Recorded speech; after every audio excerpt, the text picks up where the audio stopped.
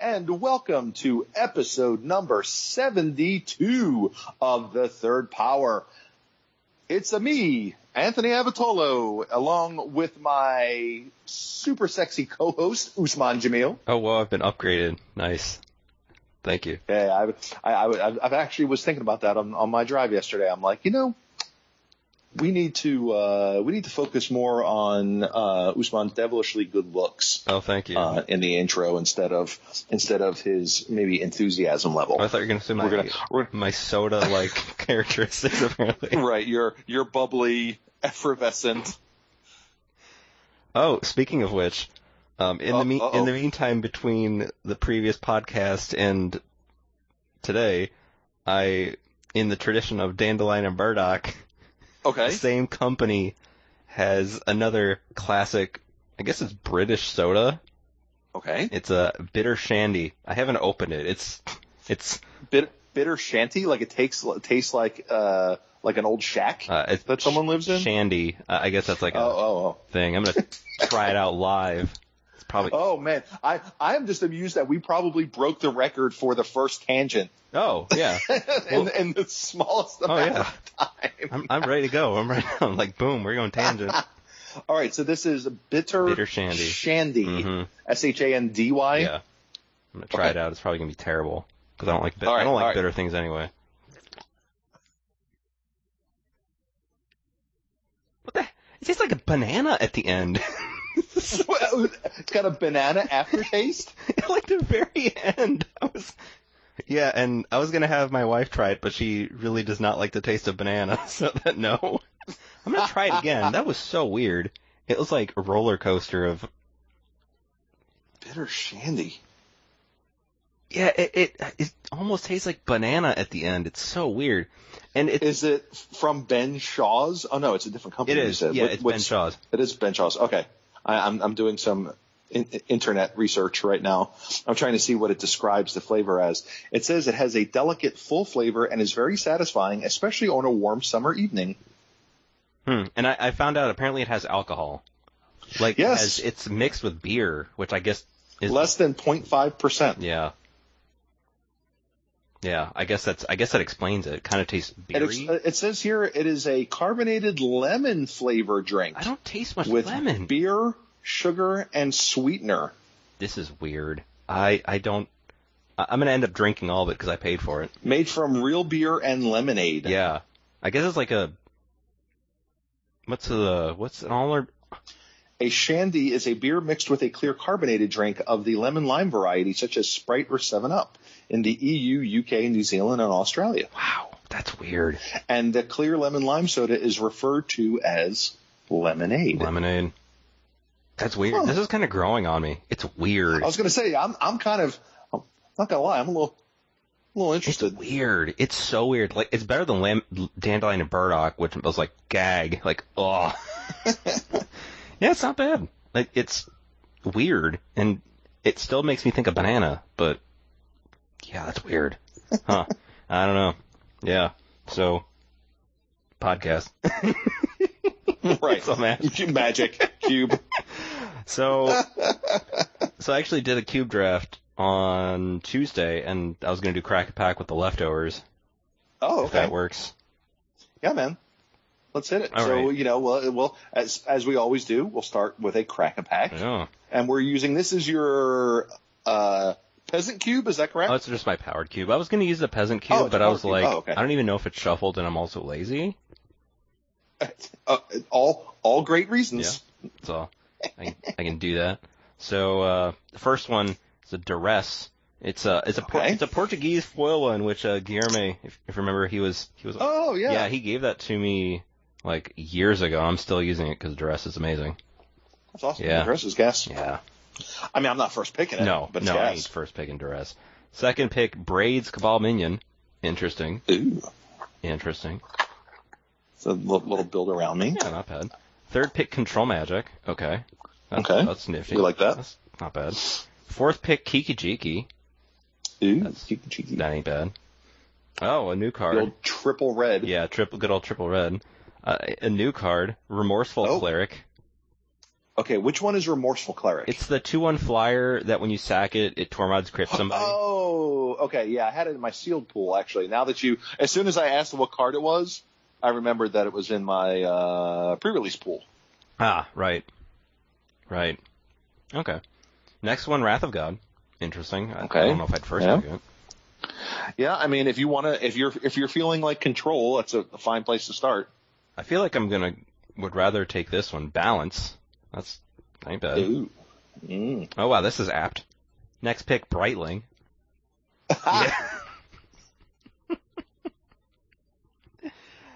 Next pick, Birds of Paradise. Bop. Yeah. Bop, bop, bop. Next pick, Caracas. So, are we playing Death and Taxes? Like, what is going on? I don't know. In this pack? Apparently the Taxman came for this pack. Cracker. Next pick, Monastery Swiftspear. Okay. That's not bad. I don't know if I'm first picking it. Probably not. Yeah, like it's certainly an archetypical card, but I don't know if it's like, oh man, I opened this 1/2 with haste. Yeah. Can't wait. This is a clear signal. I need to play red. Yeah, I'm totally going in red for this. I'm totally going in red for this also. Burning Tree Emissary. Oh, okay. We like a Burning Tree Emissary. Yeah, I'm not first picking. It's not a first pick, no. But it's a neat card. Yeah. Next pick, Flesh Carver. Oh. Yeah. Okay. Not the best black card in the pack, I don't think, but probably not. And last pick, Scrap Heap Scrounger. Yeah. Now, see, I like Scrap Heap Scrounger a lot. Yeah, that's a nice card. It's a really nice card. If you're playing black aggressive, it's super nice. It has, some other implications to it as well. Man. This is an interesting pack because I don't think so. Like the most powerful card probably in a vacuum is Balance, right? Mm-hmm. Like, yeah, Balance is just. I think Balance is an easy first pick here if you are, would like to play a deck that can abuse Balance. Mm-hmm. Yeah. I mean, I think it's probably the correct pick. But let's say you're not very good at playing with Balance, because we know some people. Or don't feel like there's still Balance. plenty of people that don't either feel like playing Balance or like don't understand Balance so much. Like, how do I make this card good? Like, you know what I mean? Like, I don't understand like what we're doing here. What would then? I mean, I'm going Balance, but I'd like to make a second pick. Yeah, where are you on your first pick? Yeah, it's Balance. Right. I mean, the card's just ridiculous. It's not very aptly named. It is not balanced at all. Yeah. There are many ways to break the symmetry. So, I would like to probably look into making a second choice here of, okay, well now we have Balance. Now what? So, yeah, I don't know. The question is now what? Yeah, now what would I take second if I was not allowed to take Balance? Right, if Balance weren't in the pack. Basically. Yeah, if it was to replace with something else. I don't know. Like, Caracas is nifty as a maybe. Like, Scrounger's nifty. So for me, I'm between two cards. I am between Scrounger and Brightling. Yeah. Because I like to try new cards. And so an opportunity to put some more time in on Brightling is very appealing to me. Yeah. But I could also get down with a Scrounger. Like, I like a Scrounger. Mm-hmm. That is Wrath of God also fine too, but yeah, I don't know if I'd first pick it though. It's nice, but I don't think I'd first pick it. But like I think the other two cards have a form of recursion. One is direct recursion. One is a kind of a separate form of recursion. Ways to inevitability, protect themselves, keep coming back. That is not present on a lot of Magic cards. Yeah. Like, there's not a whole lot of Magic cards that are just like, man, this thing is very difficult to kill permanently. Yeah. And they're both significant threats. Mm-hmm. I think for me, with the amount of white cards in this pack, I think I'm going to plan on maybe getting another white card back that we might want. And I think I'm probably going to jam Brightling. That works. In theme of today's podcast. Yep. Yeah. Also with this bitter shandy, it does not taste bitter at all, which is even weirder.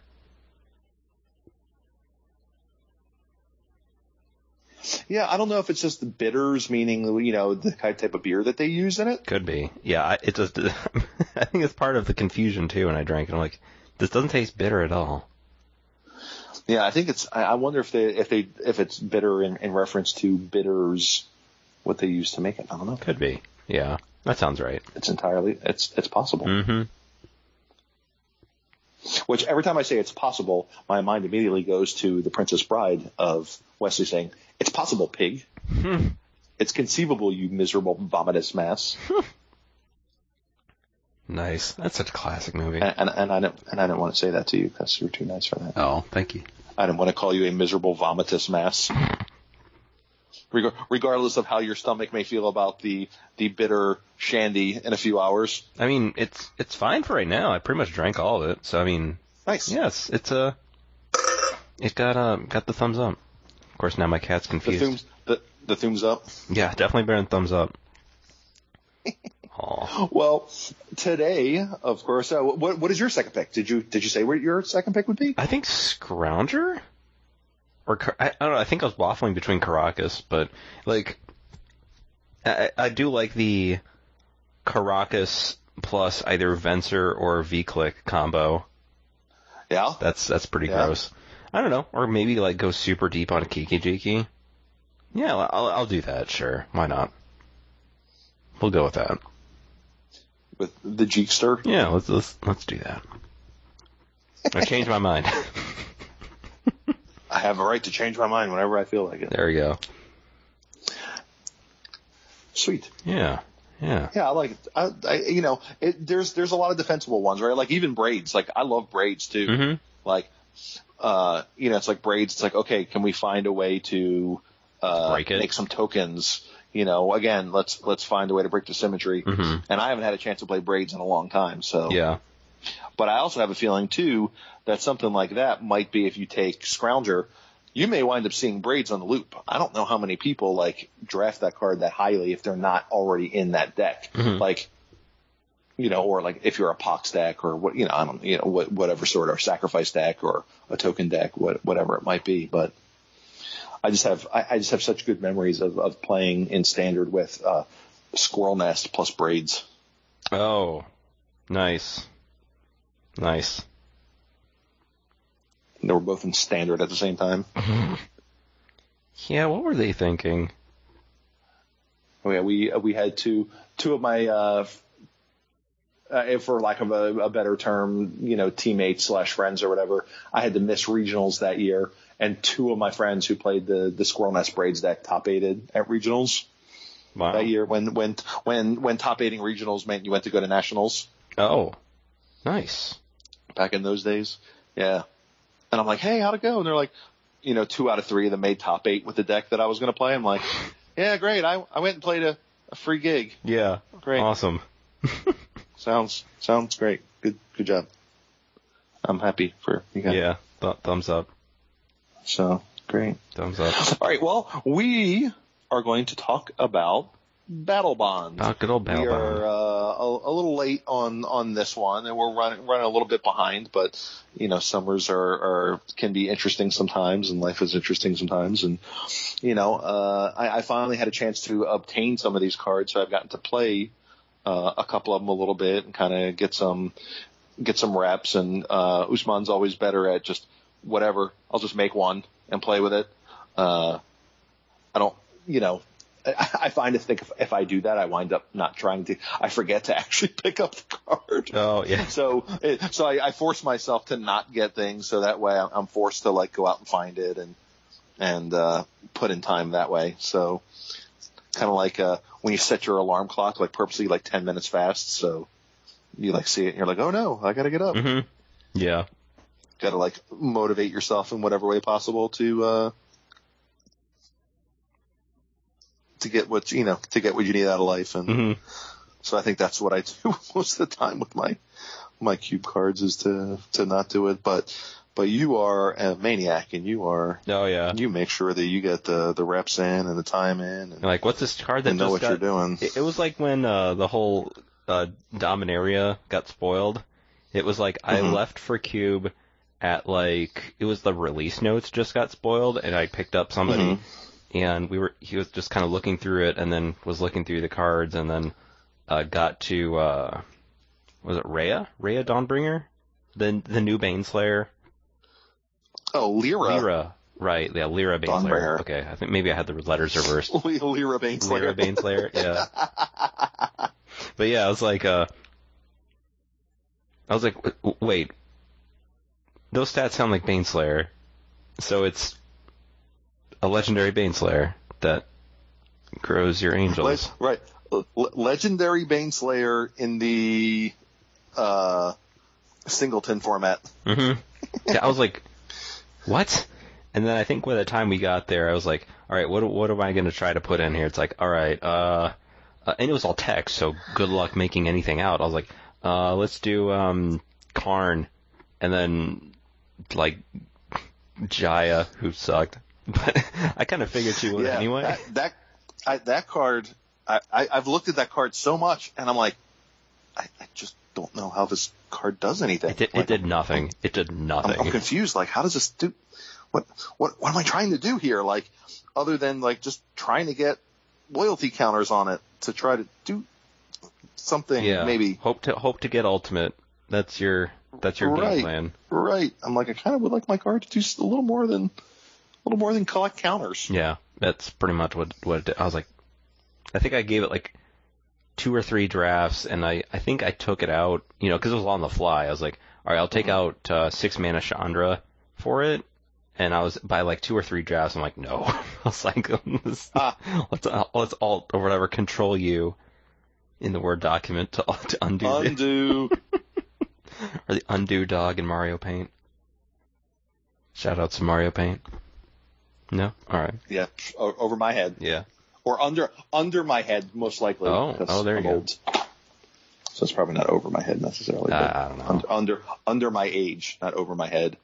Probably. There you go. I guess. It was for Super Nintendo. It wasn't that. Yeah, I mean, I had Super Nintendo, but I wasn't interested. I was playing, like Mortal Kombat and Chrono Trigger. Oh, yeah. Well, I mean... on Super Nintendo. I wasn't playing Mario Paint. Yeah. Here's our orange tabby named after Chrono Trigger. Nice. Yep. But yeah. I'm sorry, go ahead. No, I was going to say, with sporting the extra toes in the tradition of Paulie. Mm-hmm. Yeah. Although I don't think Paulie was moody. No, he had one mood, and that was content and happy. Yeah. It's like, I love. Oh boy. Aw, I don't know if you can hear him purring. Maybe. Yes, I can. Aw, yep. He has a loud purr. Yeah, we have. I just spent some time in Texas for the past few weeks, and one of our Calico is a little complicated. Mm-hmm. You'll go into one of the tables by one of the windows has 2 cat beds on it, and she'll be in one of them, and another cat will be in the other bed, and you'll start petting the other cat, and the Calico will start purring super loud. It's like, you do realize I'm not touching you, right? Vicariously petting. Right. Like, I walked in there, like, very quietly, and there's 2 sleeping, and I started petting the other one, and all of a sudden, Mike starts going, I'm like, what is going on? What is your what is your issue? Like, this doesn't make sense. Like, purring vicarious, like, oh boy, I'm being petted. Is it like an anticipatory purr? Like, I'm gonna be pet next. I'm gonna be pet next. I think so. I can't wait. I don't know. It was weird. That is weird. I asked my wife, and she just shook her head and she goes, "She's complicated." Yeah, well, calicos are. Yep. Calicos are she certainly is. Yep. Oh God. Oh. All right. So Battle Bond. Yeah, good old Battle Bond. We talked about So Bitter this Sandy. is not a huge set, but I actually think there's quite a few interesting cards in here. Yeah, quite dense. Keeping in mind, especially for like a set that's half reprints, keep in mind too, if you guys play multiplayer, there's way more cards that are interesting. Even if you don't play teams necessarily, like the dual lands are all right, awesome. Like our auto inclusion stuff. Like maybe if you do like a multiplayer package, if you have like a plug-in multiplayer package, maybe that there's more cards for you in here. Well, certainly more cards if you do something like that. So, but obviously we'll be talking mainly about 1v1. Mm-hmm. So yeah, that is. But there's so many cards that are so cool. Did you happen to play with this set at all? No, like, I mean, at any of the release events or anything like that? I haven't gone to a pre-release in forever, or like a release event. I haven't. Like, I always forget until like the last minute, and then I'm like, whatever. But yeah, I got to play this one with a good friend of mine, and I think only like I'm trying to remember how many teams showed up. 4 or 5 teams showed up, so it wasn't a ton of people, but we got to play 3 matches, and pretty sure we should have lost all 3. But luckily we had opponents who like hesitated a lot, like not very like super competitive players. So like, for example, like we would be in a ground stall, and if it were my teammate and I, we would talk on the side, and I'm like, yeah, if I were them, I would totally be attacking with like this and this, because there's just no way, like they could be abyssing us every turn and they're just choosing not to, or they could be attacking, like, unless it was a super obvious, like, I have a flyer and you guys don't, I'll attack with the flyer. Unless it was super obviously like that, a lot of our opponents were very passive. That's weird. And so we basically got to kill our opponents through the combination of playing fetch with the dog. Huh. The Chakram thrower, right. Yeah. and then the dog who catches, Chakram slinger. That sounds right. So it's just like, deal 2 damage to something, and then if your teammate plays a spell, untap it. So we were just like in a ground stall, and then we would just go to you, for you, to you, untap it, pass, to you again. So 4 every turn cycle. Mm-hmm. And then until my teammate drew his blaze, and then he'd be like, blaze you for 10. Nice. I think that's literally the only reasons why we won games. Nice. And I'm pretty sure almost every single game we just should not have won. You remember, do you remember Ulamog's Crusher from Rise the Eldrazi? Yep. Do you know why it has to attack each turn? Do I know why it has to attack? Yeah. I don't know. So in development, people were too scared to attack with it. People didn't want to attack with their 8/8 with Annihilator 2. They were too scared to attack with it, and that was their way of saying, "Hey, attack with this." That's weird, right? Yeah, you should be doing whatever Nezumi Cutthroat. I don't know if that was, but that it told you how to play it correctly. It was like, "Hey, attack! Right. Don't block. Why are you blocking with your 2/1 with fear?"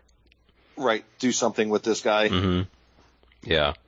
Yeah, I've liked this set. It's got some nice inclusions, even without a lot of the stuff like segue into Arena Rector. What do you think of that one? So Arena, super interesting. So Arena Rector, I'm sure a lot of people know what these cards do, but people may not. So Arena Rector is 3 and a white for a 1/2. I believe it's a 1/2, just like Academy Rector. Yeah. And then when it dies, you can exile it, much like Academy Rector, but instead of giving an enchantment, you go get a Planeswalker and put it in. Yeah. So, this card's awesome. I like this card a lot. Seems really cool. I don't think it's as good as Academy Rector. I'm not as far entirely as terms sure. of, yeah. In terms of raw power, because on average, the top end, I think the top end enchantments, are just game breaking. Yeah. As opposed to merely just a ton of value. Mm-hmm. But man, this card's super interesting, I think. I remember hearing arguments like, you don't really, because like the average cost of Planeswalkers is like X, but I mean, that kind of discounts, like, say for example, you have a white deck that has like 3 like this is a deck I drafted, actually, on Tuesday, and it had 3 Planeswalkers. It had Gideon Jura, Elspeth, Ally of Zendikar, and a Johnny Goldmane. So it had 3 Planeswalkers. It didn't have a Johnny, it didn't have Academy or Arena Rector in the deck. So like, it only goes up by 1 if you have Gideon, but even still, like, Planeswalkers, like, you know, even Gideon Jura and Gideon Ally of Zendikar tend to play very different roles. Right, and maybe it's because it's unfair to compare it to Academy Rector, because Academy Rector plays the role of moat. Mm-hmm. Yeah. Because it's like, do I really want to attack into this thing? Because like asking what's the worst that could happen is often like famous last words. Mm-hmm. What could possibly in games go of wrong? Magic? Yeah. What could possibly go wrong? And they're like, Mirari's Wake, untap, kill you, and you're like, oh, got it. Mm-hmm. Yeah. But so I think this one plays a little bit differently than that, of just like, hey, I have this card. It's just, you know, I'm basically turning this 4 mana investment for, you know, a somewhat small creature into possibly a potential much, much bigger one. Mm-hmm. And if you attack into it, it's going to become, you know, if you strike me down now, you know, what's the line, the Obi-Wan Kenobi, like, I'll become more powerful than you could ever imagine. Mm-hmm. Yeah. If you strike me down now, like, I'm going to turn into a MF and Planeswalker. Mm-hmm. Like, and even then, like, the high end, you know, just like, whatever, Ugin and Karn Liberated is still great. Like, oh god, Ugin. Yeah, I haven't seen that happen. Like, Elspeth Sun's Champion, like, that's certainly a thing I've seen happen. It's like, also a fine one. Mm-hmm. It's like, oh, all right. And like, there's also the argument to, like, you kill it and then you kill it EOT and then untap and then kill the Planeswalker. But I mean, it almost sounds a little too, like, dies to removal ish. Like, it's just right. It's just like super reductive. Like, it doesn't really. Right, like, it's just a vanilla creature. Mm-hmm. Just dies to Doomblade, right? Like, yeah, it's like, well, or it's like Etherling always dies. Like, you know, you play it on. By the way, that card never dies. Yeah. Have you played against that card again with somebody who, like, actually has access to mana? That card literally never dies. I was about to say access to somebody who hasn't been mind slavered. It's like, oh. Card is. I've actually considered taking that card out of my cube to give you an idea of how dumb Aetherling is. It is quite good. Like, because I've actually taken some cards out in recent past for just being uninteractive. Like, this is just not fun. Like, I don't need super high power. Like, needs to be the best card in every spot. Like, I want games to be, like, fun and interactive. And, like, it's caused me to actually, like, take out, you know, I tried True Name Nemesis. And I'm just like, yeah, nope, this card's not fun to play with or against. It's powerful. Yeah, they definitely seem to, like, it's one of those things. It's very good. Where they designed it with a certain thing in mind. It was like, oh, 1v1. Oops. Right. Right. Whoops. We goofed on that one. Yeah, Etherling's a great. What's the worst that could happen when we make a 3/1 for 3 that just can't die? Mm-hmm. Yep. Yeah, pretty much. You get a foil in this set that's $200. That's what happens. Oh yeah, that I could see that. Yeah. So. Wow. Yep. Yeah. But I dig it. I think it's a super interesting card, and I certainly think it's worth the effort of. You know, I don't have any reps with this one yet because this is another prohibitively expensive foil card in the set. Oh, I can imagine. Jeez. Yeah. A lot of these mythic foils are just, you know, as seen by, you know, what is it, Arcane Artisan went crazy. Yeah. Mm-hmm. But Brightling too. Yeah, like Arena Rector, it just yeah, it just got to be so much so fast. Mm-hmm. But I certainly think it's interesting. I think you have to not compare it to it. It's not the moat you think it is. Yeah, it's just really good anyway. Like, it's still great. Like, even like, also, like, if you're in a deck like a blue-white deck, like, a Gideon and a Jace play very different roles in decks too, and it lets you just like tailor what you want to get based on the board state, which is kind of again really hard to quantify. But yeah, I've liked it. It's a white 4, but it can compete pretty well with those. Yeah, and of course white 4 is one of those spots. I'm actually currently not running Academy Rector. I'm not anyway, either. So I haven't in years. I did for a while when I was running, when there were more heavy duty ones to go get like Form of the Dragon, Debtor's Knell, Form of the Dragon, and all these game changing ones that I just no longer run. So it's just like, this card's just not as good. Like, I like it dying and going and getting a Faith's Fetters. Like, that's fine. Yeah. But it's not like it doesn't give me the jollies like getting something, or granted, I guess you still have like stuff like Yawgmoth's Bargain and stuff like that you can go get, but it's still solid. But I do like this one. So yeah, I'm on board. And speaking of cards that are horribly expensive in foil, but thankfully you got one, I think? I did. Yeah. Because I think it was like cheap, and I was like, all right, go ahead, go for it. Yeah, I basically was, I did a trade-in I had a bunch of foreign common and uncommons, and I found a store that just happened to want a bunch of foreign commons and uncommons from recent sets. And so I traded a bunch in and got $100+ in credit, and saw they had one for, I think foil was like 40, 45, something like that, in the store credit from commons and uncommons I was trading in. Nice. And I'm like, yeah. And this was after I had seen someone play this card in Legacy just a day or two before that. So, and I was like, this is a foil mythic from a set that's not going to get opened very much. And I kind of like with the exception of one, I like all the cards in this cycle, and that's Brightling. Yeah, it's a solid one. The white 3s have gotten so good lately. Yeah, they were garbage for a long time. Like, just not very impressive. Like, oh great, we got a 1/1 that comes with a 3/3. This might be the best white 3 possible. Like, oh, yeah. There we go. So Brightling is a 3/3 for 3 mana for 1 white, and it's got, in the tradition of Morphling, it's got all kinds of abilities. So it's got pay a white to give it Vigilance, pay a white to give it Lifelink. What I think is the most important one, pay a white to return it to its owner's hand, and then the typical Morphling ability of pay a generic mana to plus or minus move its power and toughness, but pump one in favor of the other. At the cost of the other.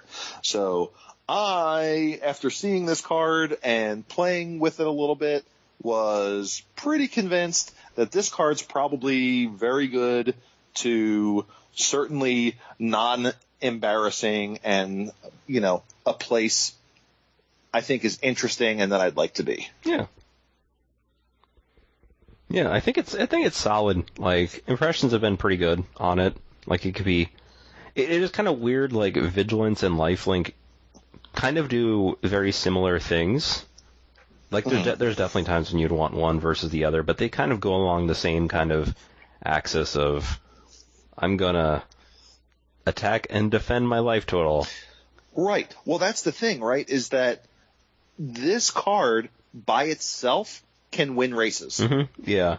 It's kind of because it plays both directions in multiple ways. Like, you get to swing while leaving it back on defense and gaining the life, which, if you're gaining the life on the attacks and it's still back for defense, it's just like really, really like a race winner for you. It's like a little baby Batterskull in a way. Yes. Aw. So cute. Yeah. Little baby Batterskull. Aw. A Brightling wearing a Batterskull. Oh God. I'm gonna blow up your, what was it, like, there was a card that, like, blow up an equipment from Mirrodin Block, that blew up an equipment and then also, like, dealt that much damage of its converted mana cost to the creature. Oh, I it's think like, so. Paralytic feedback, maybe? I don't know. That sounds like... Something, it was a red card, I think. Mm-hmm. Was a really good card in Mirrodin block draft. And just be like, nope, I'm going to return both of them to my hand. Yep. No, we can return this all day long. So it's particularly annoying when you have, even though you won't see this in Cube very often, if you have an Aether Vial on 3. Mm-hmm. Yeah, you can just bring it right back. Which is you're like, no, you don't see it. Mm-hmm. Now you do. Mm-hmm. Attack you, Vigilance, Lifelink, gain 3, take 3. Oh, you want to kill it? Put it back on my hand. Hello, it's back again. Mm-hmm. Like, I'm bouncing us back again. It looks like the card was called Unforge from Darksteel. Unforge, that's it. Yeah, destroy target equipment. If that equipment was attached to a creature, Unforge deals 2 damage to that creature, and it's 2 in a red for an instant. Yeah, that card was sweet. Yeah. I liked Unforge. That's a nifty card. Because, not Darksteel Axe, what's his name? The +2 Bone Splitter? Axe. Bone Splitter was common. Yeah. And, Warhammer, uncommon. Mm-hmm. Also, Leonin Bolus, common. Oh, right, yeah. Yeah, the Bola. Uh-huh. Yeah. Sorry, I said Bolas. Oh, yeah. Leonin Bola. Yeah, the common. Bolus, I think, that would be Abunus. Nicole. Was it Leonin Abunus. Yeah. You get that, and I think Platinum Angel from the Tooth and Nail. Correct. Yeah. Or Mephidros Vampire and Triskelion. And Triskelion. Abunus. Good old Abunus. Oh yeah, Leonin. I was just going through my cube bench the other day, and I found the foil Leonin Abunus. Oh, nice.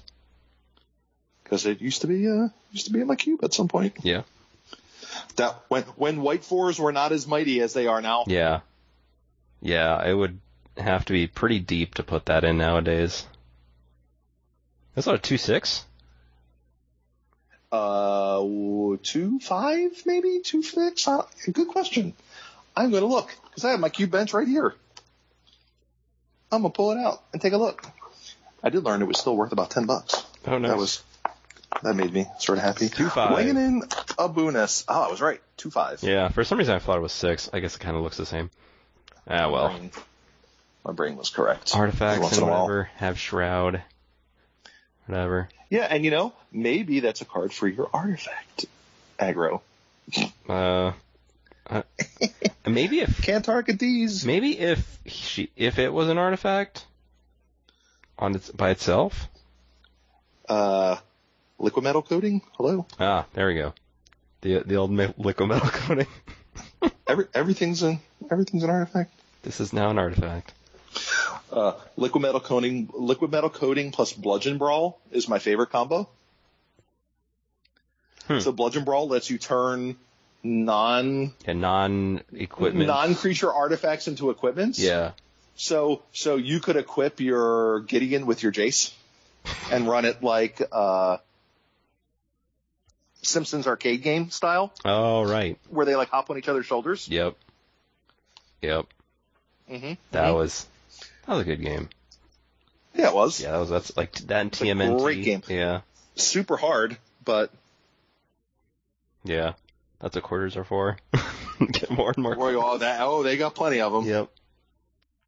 They got plenty of them with that game. Mm-hmm. Yeah, so Brightling Suite 2. Yeah. I'm down. So what do you think of... the only reason I mentioned Together Forever is because I think that's their quote-unquote push. Together forever and ever and ever. Yeah. Together forever with you. That's a Rick Astley song, isn't it? Yeah, sure it is. We'll be together forever with you. Yep. I've been waiting for so long. Actually, I think he has a nice voice. I don't know. Rick Astley has a great voice. He's just a skinny looking redheaded dude. Yeah. He had a great voice. I have never minded getting Rickrolled. No, I like that I was song. like, that's cool. I really like that song. I like that he had like a measure of success afterwards that like was basically an internet joke, and everyone's kind of like, I kind of like this song. Yeah, I mean, I remember, for some reason I distinctly remember like going on a road trip with my parents and driving through like Tennessee, and it was like really like a mountainous area. Okay. And remember there's some of those in Tennessee. Yeah, and I remember that song playing. I'm like, this song's cool. For some reason. But yeah, I don't know. Like, I remember like when the Battle Bond previews got shown, they were talking about like support cards and like, you know, there's cards for this for Cube, and like this is the best one, and even still, I'm like, Okay, so if you have some sort of counters matters theme, which I don't know what that is. Yeah, I have no idea. It's playing a Johnny Goldman, and but like if you know, if right, let's just say if. Come on, lay down. I'm trying to brush my cat here.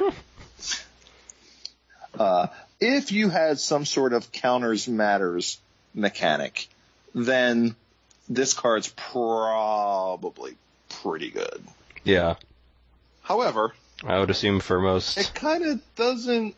I mean, yeah, you get to support 2, but is support 2 worth a card and 2 mana? I don't know. And then, like, even then, like, I mean, I like the 2 mana 2/2 that, like, whenever you play a creature, you get to counter on something. Yeah, I like that. Anafenza, Kin Tree Spirit. Yeah, the Anafenza ghost. Yeah, Kin Tree Spirit.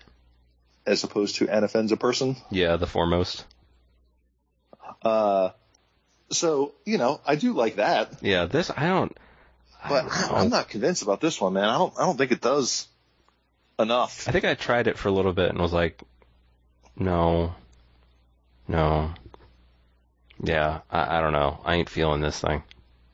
My cat has had enough of my BS and has left. Well, at least your cat didn't bite you. It was like, I've had enough bite. No, he is not a biter. No. No, now, to be fair, he does bite a little bit. If I was eating pepperoni or something, he will like lick my finger and then stick it in his mouth and try to bite it. But he's got no molars on one side now. He had to have a bunch of teeth removed on this one side. Mm-hmm. So if he tries to bite it with that side, it's actually kind of funny. It's like, I just let him do it. Ow. Because he's kind of like, and it's like no teeth, and you're like, oh, it's so cute. It kind of feels funny. And then just as you think that, he switches sides, and you're like, ah! Oh. That's how they get you. Lull you into sense of complacency. Yep. They know. They're like, joke's on you. I just bit you. They're like, yeah, right. They're like, oh, look at the human. Looks so nice. And Yep. You get the bite. Got your donkey ass. Mm-hmm. Yeah, there's not much else in white, I'd say. The rest is just like bad. White's not great. No. What about blue? What do you think of that? I mean, there's a few cards. The white cards I think that are in it are very good. Yeah, the white cards. But there's not a ton of them. Now, to be fair, like, no, I don't think any of the colors have a ton of cards. But no, the fact that there's 2 in white is pretty good. That's not bad. All right, so blue. Blue's got some good ones. Blue's got some nice ones. And let's just start at the top here, and that's Will Kenrith. Mm-hmm. Yeah. Like, Will is very good. Like, not so much a fan of the sister. Yeah, the sister's bad. She's like Jaya Ballard.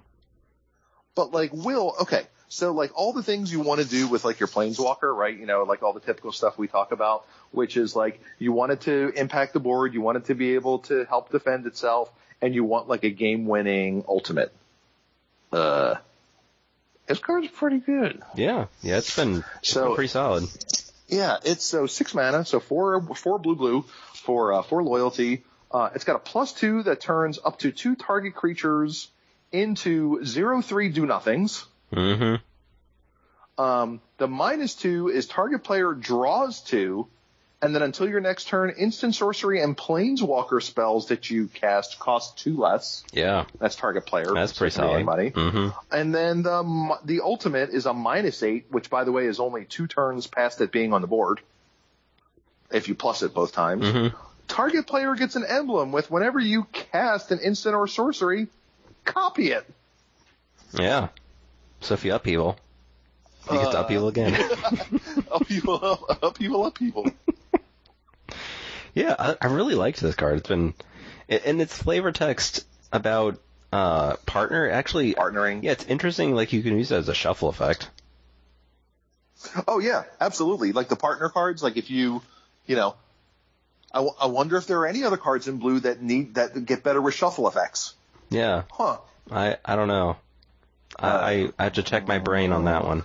I feel like I don't know, man. It's kind of it's a little stormy outside here. I'm having trouble hearing you. What was that?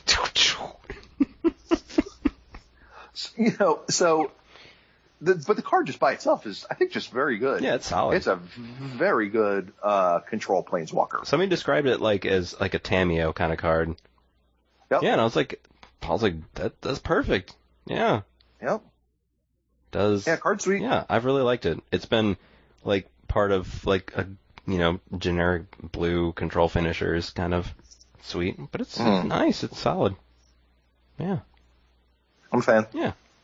What do you think of, speaking of cards that spiked, which we mentioned earlier, I don't personally really like Arcane Artisan, but I don't think it's good in your average cube deck. Yeah. However, I think it's very good if you want another piece of the show and tell, sneak attack, show and tell, through the breach package. I think then it's an auto include. Mm-hmm. Yeah. Yeah. Literally for the same exact reasons as it's in Legacy. It's just like, here's another way to do it that's actually way cheaper to do, like possible to do way earlier than casting, you could do this on turn with no ramp. You can get your guy in play on turn 4, where with no ramp, a sneak attack would be turn 5. Mm-hmm. Yeah. Or a through the breach would be turn 5, right? So it's like a turn earlier. Also, do you think anybody in their right mind is letting this live? No. If it's on the board and they have a way to kill it? No, probably not. Right, like, why on earth would you let this thing live? Like... And the tokens don't go away until unless it dies. And then I think it's nice, too, that they don't get exiled at until... the beginning of the next end step. Yeah, like, I think that definitely helps with, like, LOL, I'll just kill it. It's like, well, you're gonna have to wait. Right. But I think it's... Yeah, we're still gonna attack, or we're still gonna do something else with it, like... Mm-hmm. Right, like, so you can't run the activate it, and they're like, in response, kill it. And you're like... Okay. Okay. Well, I guess I'll remove this haste creature and bash you with it. Mm-hmm. Yeah. So, yeah, I do find that interesting, but I think it's pretty unnecessary if you don't run that sort of package. And because the card gets exiled, I think that's a big deal. Because you don't get, like, to reshuffle with Emrakul or anything like that. Mm-hmm. It's a little awkward. However, like it does say draw a card. Yeah. Like, you do get to draw a card, so you're not even down a card. Yeah. That is true. And then, like, I mean, what if you're just like, whatever, like, exile this Muldrifter? Hey! Mm-hmm. It's like I evoked it, but it's staying in play. Yeah. It is still here. I like So, it. It's not bad. I think it's neat, but unnecessary. Yeah. And it probably is hard. I don't think I was really have been able to include in my cube just because space. Sure. But, yeah. Yeah. It's not bad. Another one of the, I went scrambling for one. I'm like, I know I had one of these. I know I opened one in my pool, and I went looking for it, and then I realized I probably traded it away. Oh. For $3. Because that's how much it was worth. Ouch. Until this past weekend. I'm like, oh well. Yeah. However, another 3-drop that I think is very good. Yeah. Is Spellseeker. I like that card. It feels like it got a bit of a bad rap. Or a bad, bad rap when it came out, but I liked it. I think it's nifty. Yeah, Spellseeker I think is really neat. So Spellseeker is basically Trinket Mage for spells, but you get a 2 or less. So it's a 1/1 for a 2 and a blue. When it enters the battlefield, search your library for an instant or sorcery card with converted mana cost 2 or less, reveal it, and put it into your hand, and then shuffle. Mm-hmm. I like this card. Yeah. And, it's one of those cases where it's better with power because you have Time Walk and Ancestral. And Ancestral... Yeah, like, those are both pretty close. But, like... Yeah, that's exactly what I was going to say. It's like, this is even better in Powered Cube than it is in regular Cube. Mm-hmm. However, it's also pretty just fine? I'm going to go get this Remand. Yeah. I was going to say Ancestral Vision, but... I'm going to go get this Ancestral Vision, mm-hmm. and then suspend it. Yeah. I'll wait a few turns. I'm gonna go get this Ancestral Vision. I'm gonna activate my Jason, put it on top of my library. I'm gonna cast this Cascade card. Mm-hmm. Yep. Like I said, there's even that late game or whatever. Like, I'm gonna go get Counterspell. Okay. Yeah. So what you gonna do about it? I'm gonna go get Brain Geyser. Oh yeah. You can do that. So if you have X spells, I'm going to go get Fireball. Yeah. Or, whatever we're only saying blue cards, but, yeah. There's other colors to be had. I was going to say, like, Pull from Tomorrow or Secure the Wastes. Yeah. Right. I'll get a secure. Exactly. And I've also heard arguments that it's, like, not as good because it's a 2/2, but, okay. Like, what do you mean? Like, because this is a 1/1 as opposed to, like, Trinket Mage or whatever, which are 2/2s, sure. But I mean, okay. This is probably a little more powerful than those two, the tutoring effect. Yeah. Yeah. Yeah, I'd say so.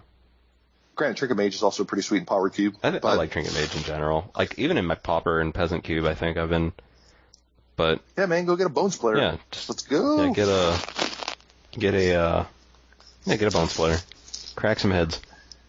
Have a party. So, yeah, Spellseeker is I think, a pretty sweet one, and I feel like an easy inclusion because there's a lot of targets to be had, and, like, replacing itself, getting it, I don't know, man, there's just so many good things to do it. Like, or maybe you still play Momentary Blink.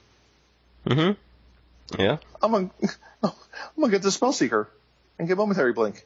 Hey, I'm going to blink this Spellseeker and go get this. Hey, I'm going to flashback this blink on the Spellseeker.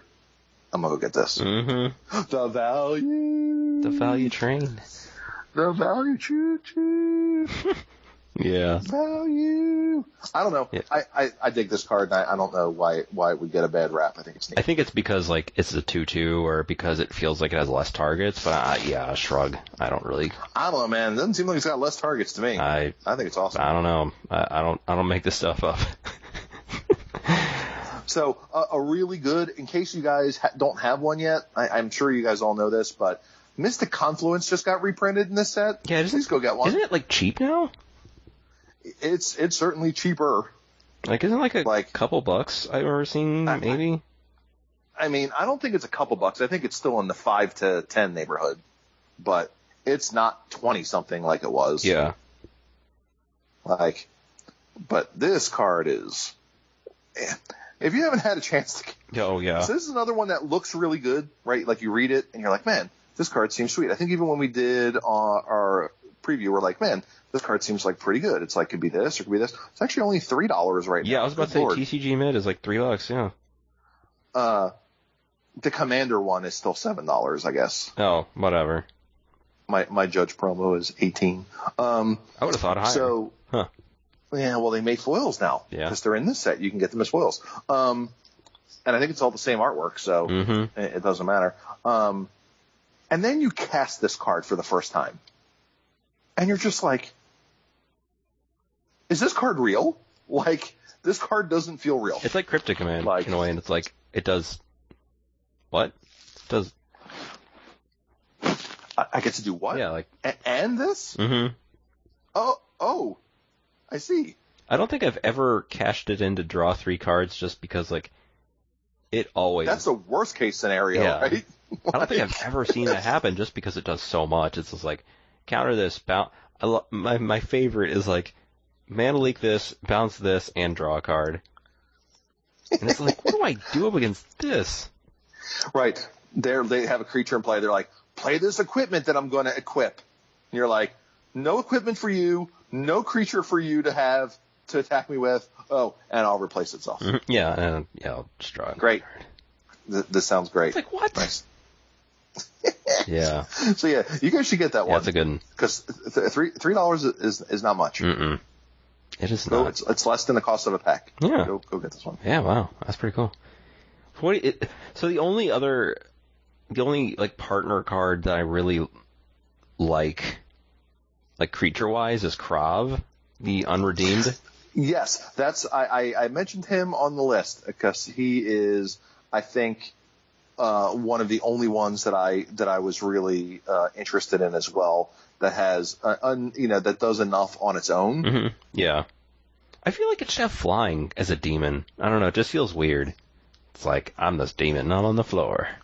I don't know. Probably not. I just want to know if he knows Krav Maga. I have no idea. That sounds like some Game of Thrones or whatever. Dude, Krav Maga it's Israeli Kung Fu. Nope. I got nothing. I just want to know. Not Krav Maga, but Krav Maga. Who? If it's Krav Maga, someone's going to put one of those stupid red hats on him. Krav Maga. Oh, there you go. Anyway, he is 4 and a black for a 3/3 demon. He does have a partner with an angel in white, right? The Regna the Redeemer, I believe, is an angel. And his ability is pay a black and sacrifice X creatures. Target player draws X cards and gains X life and put X +1/+1 counters on him. Mm-hmm. So if you have a black sacrifice theme, this card's probably pretty good. Yeah, it's a nice,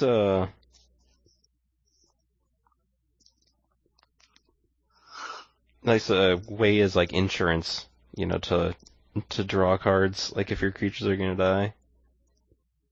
Yeah, I mean, and he can sacrifice himself, yeah? Mm-hmm. Yeah. So you're like, yeah, Ring of Gix him, draw a card. Not Ring of Gix, Claws of Gix. Mm-hmm. So at least that way, that's what, worst case scenario? Get something for him, but I don't know. He's the only one I'm certainly interested in. And Black Fives, honestly, not that great. Yeah, I was gonna say they're not really... Not that interesting, not that great. Yeah, I was about to say there's Shriekmaw and, what's that new one? And, what's his Custody name? Leech. And the dude, you play a land and he gets, drain them for 3 and he gets 3 +1/+1 counters. That is originally a Planeswalker. Oh, Obnixilis? Yeah. Poor Obnixilis. He was not a Planeswalker. Hey, he was a Planeswalker, and then he was a demon, and then he got to be a Planeswalker demon. Oh, he got reignited. Right. Peach is an herb. Feels so good. He got... Meow, reignite. Oh, my cat has returned, Well, he purring into my ear. got reignited. Purring. So, yeah, man, I like it. And like I said, I'm willing to give things a try because Black Fives are just, meh. Like, I'm running the 6/5 flying demon that, like, you get to draw to or whatever during RP, or the 5/4 rather. Blood Gift Demon? You get to draw to. Yeah, Blood Gift Demon. Yeah. I'm still running that guy. It's alright. It's not bad. But, like, I'm totally in the market for ones that are more interesting though. Yeah. And black, having found a home as a good sub theme for the color, I think makes this certainly more interesting if you're headed that way. Yeah. What do you think of Bone Dragon? Do you think it competes with Bone Dragon? Preview. Hashtag? So Bone Dragon is a legit, just like Black 5 probably should go in your cube. Mm-hmm. I would rank Bone Dragon above this card. Yeah. But I think Black 5s there's probably enough room to do both. Yeah. That works. That gets a thumbs up. Yeah. Extra I just don't think like Black 5s are super impressive. No. And like I said, outside of Shriekmaw, which is just like a super easy one, the rest of them, I'm just like, meh, whatever. Yeah. Whatever. Yeah, they're just like, I'm fine with something like, I want something at that spot in the curve, and if it does something interesting, like I'm down, I'm in, I'm good. Yeah. So now, I as far as the other black cards, I I don't know if any of these are good or not, but I think they're interesting, which is, I want to talk about them. And I want to talk about the creature first, which is Mindblade Render. Oh, yeah. So Mindblade Render is 1 and a black for a 1/3. It is an Azra warrior, and it says whenever your opponents are dealt combat damage, if any of that damage was dealt by a warrior, draw a card and lose 1 life. Mm-hmm. So I tried this card out, and you know the old cliche about saboteurs without evasion. Right, but at least it does, there's a lot of other warriors, right? Like, you can play this having previous warriors on board and still be able to draw a card. Yeah. And there's, there's the 1-drop warrior, there's a few 2-drop warriors, like, there's more warriors, I think, than you think. No. Did you find it to do anything? I found it to do just stone nothing. Like, wow. Yeah, it just did nothing. It's just a bad, like, creature with no, I wouldn't say it was bad, but, like, it definitely played the part of, and it's kind of weird, like, this card and then, whatever, Najeela, which we'll talk about in red, they seem to be, like, very similar, but they serve totally different purposes. And unfortunately, this was one I had a good amount of hopes for, and I just, like, even in decks that had a decent amount of warriors, like, there's a lot in red, and there's some in white from, like, cons, like, when they were doing that whole warrior thing for some whatever reason. Sure. But, yeah, most of the time it was just, like, an awkward saboteur, but without evasion. Oh. Yeah, I really had high hopes for this thing. That's very disappointing. Yeah, I had high hopes for this thing, and it just didn't do much. I was just like, yeah, this didn't do much. My apologies on pooing on the possible parade coming. No, I just wanted to know, like, because it seemed interesting to me, like, yeah. I wonder what, without doing research, I wondered what the, like, warrior density was and how often you got a trigger and all that kind of stuff. So yeah, it's really weird. Like, I really like Najeela, but yeah, this Mindblade Render just didn't really. Well, Najeela's just kind of dumb. Yeah, she's a good one. We'll get to that. What do you think of Stunning Reversal? As cliche as it sounds, it's like one of those things where if you're doing, like, combo things, like with Necro and Yawgmoth's Bargain or whatever, then that's probably great, but it just is very situational aside from that. It's like the times when I think I remember when they talked about fogs on limited resources, how, like, the times that it's just absurd just stick out in your mind a lot. It's just like, I was racing with my opponent and they cast fog, so I blew them out, as opposed to, hey, here's this time when this card just got stuck in my hand doing stone nothing, because you pretty much have to be in a part where you're going to lose the game and you have to be holding up 4 mana.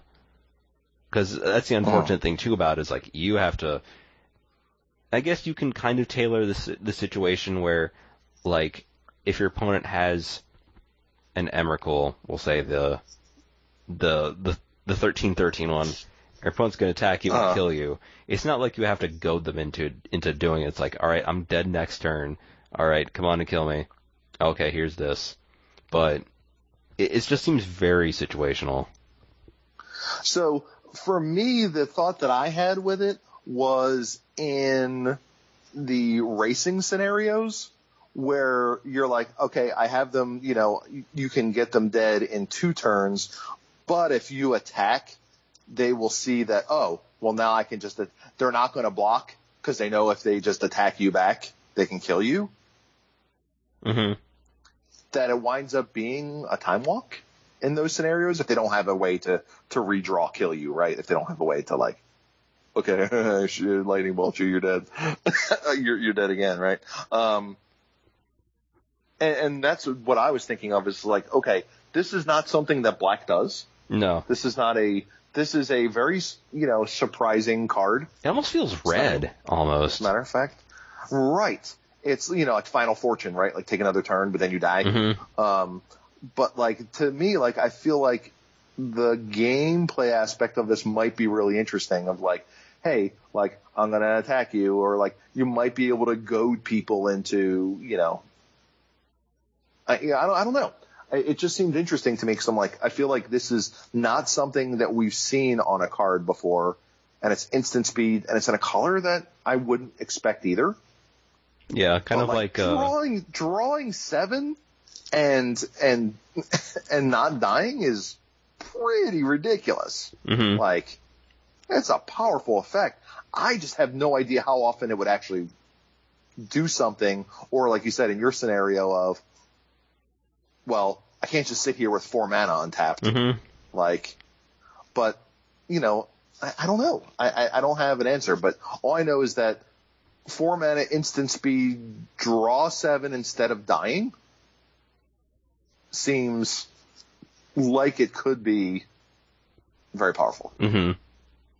I just don't know if it's a pipe dream or not. One thing is also, I didn't really think of this until now, is like, if you're in a color like black-red, you could always just bolt yourself, or, you could always just be like, I'm gonna bolt. End the turn, stunning reversal, bolt myself, draw 7. Yeah, like that's something that can be done too, which I didn't think about literally until just now. It makes me think of like the, the Death Shadow decks that have like the weird lines. It's like, I'm gonna Phyrexian mana and pay full retail. Although it feels like people tend to overpay in general, like they tend to over Phyrexian mana on Dismember, not necessarily in like Cube, or it just feels like I see it way too often. Mm-hmm. But yeah, it's just like that, where it's just like, I'll bolt myself. I will. Whatever. Yeah, 5 mana, 5 mana Wheel of Fortune or whatever. 5 mana draw 7. Mm-hmm, yeah. 5 mana instant speed draw 7. That costs 2 cards, whatever. Or, shoot, maybe you have like Grim Lavamancer. Yeah. you're like, activate Grim Lavamancer targeting me, and they're like, okay. And you're like, in response. Yep. Stunning reversal. What? Like, draw 7. How did this happen? Untap. Yep. Lucky for you, it was all hands. Yeah, and then I'm dead. Good game. Yep. But I don't know. I feel like this is a card I want to try and see if it does anything. Because I also feel like it could be one of those moments, like, not necessarily like a Chaos Warp moment, but like wait, what just happened? Yeah, like that's so cool. Yeah, I think this has convinced me because I didn't really give it any reps before, but I'll give it a try. Worst case, it's bad and I take it out. Right. It's not like, you spent $30 on a foil copy. Yeah. It's like, hey, here's some paper. I took out this photocopy. Yeah. Great. No, I just had to resell something else. Yeah. I don't know if you've played. So I don't know. That's it seems interesting to me that from a fun standpoint and possibly very powerful. I don't know if you've played Darkest Dungeon for like the PC and various whatever. I saw you talking about it. I have to let me take a second and actually I have to look at it. I don't recognize the title. Probably not. But if I look at it, then I need to see what system was it on? So it's on.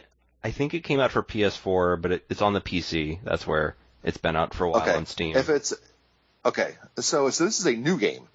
New-ish. It's like 20. It came out. I think, okay. No, then I definitely. Well, let's see here. I'm showing release of Microsoft Windows in 2016. That sounds right. And then PlayStation 4 in 2016. Yeah. So no. Yeah, it's like an RPG. I do not know this. It's an interesting game where essentially it's an RPG where you have various characters and you send them off into dungeons and whatever. The big thing about that game is when characters die, they just die. They don't. Oh, so it's very much, so it's like XCOM or whatever. It kind of makes me think of kind of like roguelikes in a way. Okay. I think XCOM may have been. So XCOM, you get like a bunch of characters and they all have different classes and stuff like that. And you train them and you send them out on separate missions. Mm-hmm. But if they die, they just die and they're gone. Yeah. Forever. The thing that made me think of Darkest Dungeon for this one is like, in your standard RPG, say you have a character that has 30 hit points, and they get hit for 30 damage, they get knocked out. They get whatever, and then you can revive them. In Darkest Dungeon, it has this thing where say your person has 20 hit points and they get hit for 30. Instead, they go to 0 hit points, and then they have something called like Death's Door, where essentially they're at 0 hit points and they're blinking, and then the next hit they take, they die. Right. And this kind of reminds me of that a little bit, where it's like you're very close to dying, you're pretty much on Death's Door, and then this card saves you. It seems interesting. Yeah, like I think in regular, at least when I was playing Dungeons and Dragons as a small child, I think it was like you're unconscious at 0, but you're not dead until -10 Oh, okay. hit points. That sounds So right. like at 0, you'd get knocked out and you can't do anything. Now, if you get healed or whatever, like you can get back in it, but you're not actually dead unless you're -10. Mm-hmm. Okay. So it sounds somewhat similar. Yeah. It's a sweet game. It's just, that's what that made me think of. All right, let me see what it's out for. Oh, it's out for Xbox One. I have an Xbox One though. Yeah, I know it's cheap Hey, on. I'll have to take a look. It's great. It's just it's pretty much a JRPG kind of game. So if you're into like JRPGs, Yeah, I mean, if you played Chrono Trigger, I mean, Right. If I was the person that had to get all 13 endings on Chrono Trigger, you mean? Oh, yeah. Yes, I was. frog ending. I think it was 13. Frog ending. Yeah, frog ending's best. frog ending for life. Yep. Frog ending for life. Yep. Oh, frog ending for L. Mm-hmm. Yep. So I'm looking through the other black cards. I don't know. There's Vitrus's Maneuver, which kind of makes me think of like a little baby Cruel Ultimatum, but it's still 3 mana. Thrilling Encore? No, the one next to it. No. I'm saying, what about Thrilling Encore? Oh, it's another card that just seems really situational. It's 5 mana. Right. Yeah, so like the Friend or Foe one, it's like, They're all like too fair, or I guess they just don't do enough. Now, obviously, these cards are again. These are good examples of if you play multiplayer or if you want a multiplayer package, they might be insane. Yeah. But like especially like the fact that like Virtus's Maneuver does significant, like whenever you can multiply the effect or like the what are the ones from the other commander sets that's like what's the mechanic called where it's like, would you like to get some of these? Because if you do it, I get to do it again. Oh, yeah, I forget what it's called. Like the one that makes the red, like, lightning tokens, the little red elemental tokens. Oh, right. And then it's like, I get some of them. It's like, would you like some? Because if you would like some, I get more. Tempting Offer? Would you like some? Yeah. Tempting Offer. That's it. I remember Tempt with Vengeance. It's like, right. Okay. Yep. So, reminds me of that a little bit. Mm-hmm. Yeah. Like, as far as, like, just so much better when there's more people playing. Yep. Like, not necessarily embarrassing on its own, but even just way better when you get more. Mm-hmm. Yeah. But, like, other than that, yeah. Not a ton. I can't believe, I don't know why they keep printing Nixifid and things. Does anybody play this card ever? No, I don't know. Maybe. Like, maybe. This is like this has seen a reprint multiple times. Is this card good? Does anybody like this card? Because it never seems good to me. Ever. I have no idea. I feel like it's a casual card, maybe? I mean, I guess. But, like, I don't see it in... Yeah, a modern, like, 8-rack. Ever? Yeah. I have to look on, like, EDH rack or whatever, I guess, and see how many people are playing Nixifid. Mm-hmm. Its market price is $3. Even after all those reprints. From Conflux. Foil market price is $3.78, so you don't have to pay too much more if you really want to get a foil. That's okay. Nope, I'm good. Yeah, I'm good. We're okay. I'm good. I'm very amused that there is a card. I'm still amused by the card Tenacious Dead. Mm-hmm. Yeah. Because I just think it's Tenacious D every time I look at it. Yeah, exactly. And then I think the metal. Mm-hmm. Yeah, I don't know. Grunge tried to destroy the metal. Yeah. By the way, not gonna lie, the Pick of Destiny. I enjoyed the Pick of Destiny movie. Yeah, I did too. It was solid. It was way funnier than I gave it any right to be. Like the first time I watched Basketball. Yeah. I was just like, all right, whatever. It's like late. I'll just watch this movie, and I'm like, okay, this is actually pretty funny. I have no idea why it's so funny. Nice. But it's pretty funny. All right, so Red. Red, there's Rowan Kinrith. There's one great card. Yeah. There's Rowan. That's not the great one. one. The great one. That's not very good. Yeah. There's Najila the Blade Blossom with some flavor text about Wooburg or something. Yeah, some Wooburg flavor text that does nothing. Yeah. Yeah, that card. Now, granted, if for some reason you can actually use it, Mm-hmm. so thing I'm thinking is like, imagine drafting this, and if you have if you have WorldNet, Mm-hmm. Yeah. It's like, okay, might as well. That makes me a little happy. Yeah. Might as well cast this do the 5. But, so this card's pretty good. So this is a 3/2 for 3 mana, 2 and a red. Whenever a warrior attacks, you may have its controller create a 1/1 white warrior creature token that's tapped and attacking. Mm-hmm. Whenever a warrior, not another one. Not a warrior. Yeah.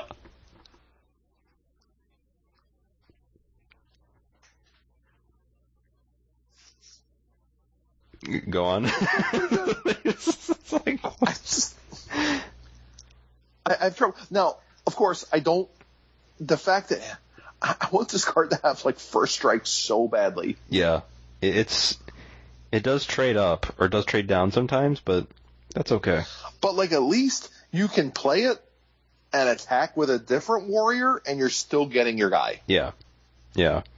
So there was a 3/0 deck that had her, like, and the only warriors were, it was a red-black aggro deck.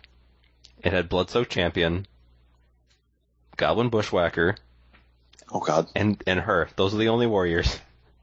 And she just crushed people, like, because it snowballs so fast. Like, it goes, oh, I bet. it's kind of like Rabblemaster in a way. It just goes like 3, or when it attacks for 4 right up, and then, because it keeps growing, or at least the warriors keep doubling while it attacks. It's not just like, if you attack, it's not like the black Saboteur where it's like, right, where you only get one trigger because it's if everything happens. Yeah, it's just like, but it's like whenever a warrior. This is multiple triggers if you have multiple warriors.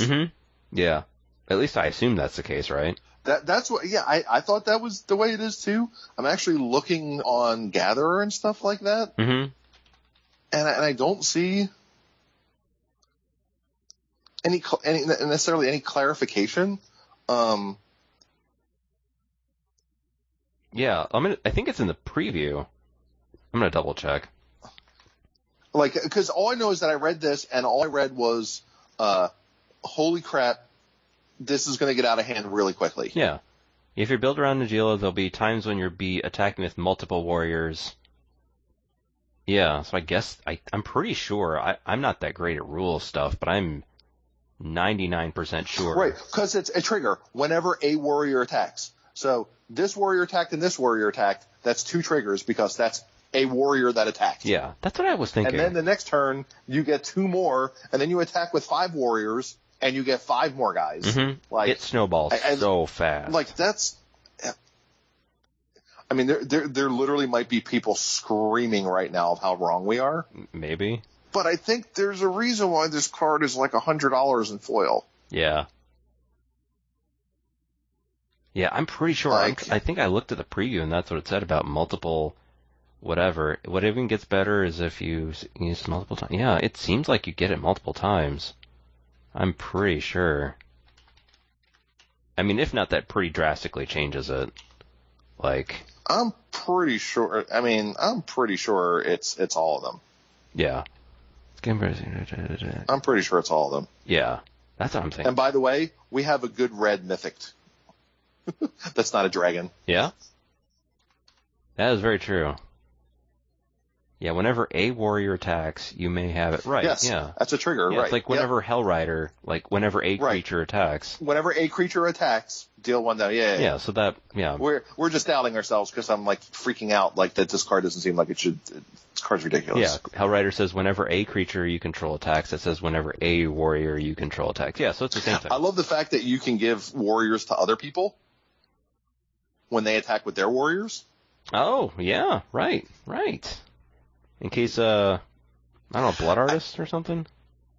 I mean... Yeah. So you have this... Blood Artist, or, like, Are there things that like, is there things that deal damage to people when the creature comes into play under their control? I feel like there's cards that, or they lose a life or something. Like, I feel like there's cards that do something. I feel like there's corner cases where that might be helpful. The ones I can think of are, like Blood Artist and Massacre Worm. Those are the main ones. Or what, you have a lifelink guy. What if you have just like a larger lifelink guy? Oh, and right. You're just like, all right, you can have a 1/1, block your idiot 1/1 with my lifelink guy, just like negate the attack from other creatures. Yeah, thanks for the lifelink, buddy. Yeah, but yeah, I really like this card. It's kind of, card's good. It kind of is in the same kind of area as like Hanweir Garrison, but I definitely like this better. Yeah, Hanweir Garrison, that card's a heck of a card too, man. Yeah, I definitely, and it kind of feels like it's in that same vein as like that and Hero of Bladehold and Leonin War Leader or whatever, the new one. Yeah, we'll get to that one. Yeah.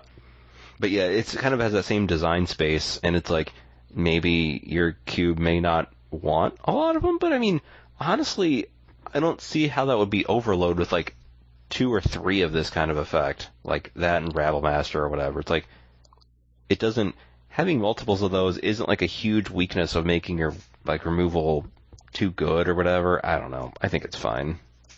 Is Rabblemaster a warrior? Yes. Does it make warrior tokens? I don't believe so. I'm gonna double check. Damn. Yeah, exactly. I don't think so either. Yeah. But because I believe it's just the generic goblin tokens that are just like the Krenko ones. Yeah, it just makes goblins. Yeah, at the beginning of your combat on your turn, create a 1/1 red goblin creature, but it is a goblin warrior. Same thing with Reckless Bushwhacker, also a warrior. Ooh. Yeah, and those pair pretty nicely. But yeah, I didn't even think I paired them back. Like, I think there have been times when I may have attacked with like a blood-soaked champion and her, and I was like, okay, get 2 dudes. Okay. Right, like, good lord. And they're attacking. It's like, okay, sure, whatever. Right, why not? Yeah. Yeah, it is just... Yeah, that card's pretty sweet. I'm a big fan of Nizio. Stolen Strategy is the one I was talking about. Another one, if you play multiplayer, is just absurd. Yeah, the YOLO. Even if it's not a team, a 2HG or whatever, it's just insane. Just like, hey, get everybody else's cards. Like, Cheering Fanatic, I've seen people like, I don't know, that just seems like a bad, like, mana elf in red. Alright, wait. Let me think which one of this. Alright, whenever it attacks, choose a card name. Cost 1 less. I don't know. No, it's like a bad elf. Come on now. No, it's slightly better Goblin Piker. It's Grizzly Bears. No, it's unnecessary. It's a Grizzly Bear with no drawback. Back in my day, we had no. Unnecessary. Yeah, I trailed off. Whatever. Yeah, I don't know. Not much in red. Green. What do you think of green? Okay, so green, and by the way, most of these cards, that's the thing that's a little frustrating, at least as far as from an acquisition standpoint, is most of the cards in this set that are cube worthy are all mythic. Yeah. Because Bramble Sovereign is very good. I've liked that card. It's been nice. It's very good. Bramble Sovereign is 2 green for a 4/4, so it's a square peg, 4/4 for 4. Whenever another non-token creature enters the battlefield, you can pay 1 and a green, and if you do, that creature's controller creates a token that's a copy of that creature. Yeah, just double up. Okay. Like, it doesn't do Great. It doesn't do much on its front side, but I mean, okay. But there's plenty of 4/4 for 4s that are fine. Yeah. Right? Like, and this just has like way more implications on the back end. Yeah, it's just like, I'm trying to remember. I'm going to go ahead. I'm going to sack this token and get myself the big giant idiot that gives haste, and all your guys get +X and trample where it's that. Crater Hoof? How many creatures are in play? A hoof. I'm going to get 2 hoofs. Why are we sacrificing a creature? Oh, natural order. Right. It's a natural order right out. Right. Okay. I'm going to get 2 hoofs. Nice. Double hoof them out. Yeah. Because it's not when you play it, it's just when it enters the battlefield. Yeah. You can also do other people's creatures too. Again, I think it's other. Yeah, it's like, so this is the awkward thing. It's like, if you do it for an opponent's creature, they get the copy. yes. Which, again, Same thing with the Warriors. Like, they get the Warriors too Yeah. for Najeela. I'm not sure. That seems like it would have less useful corner cases, though. Maybe. But I don't know. Might be super comical. Like for cards that for something like Fumigate, for example. Oh yeah.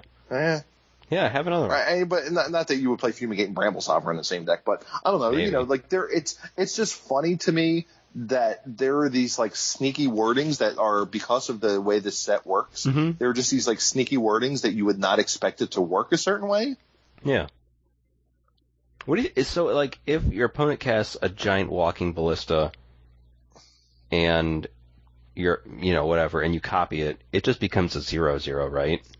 Correct. Okay, yeah. So you can do that for Blood Artist and Massacre Worm. Right.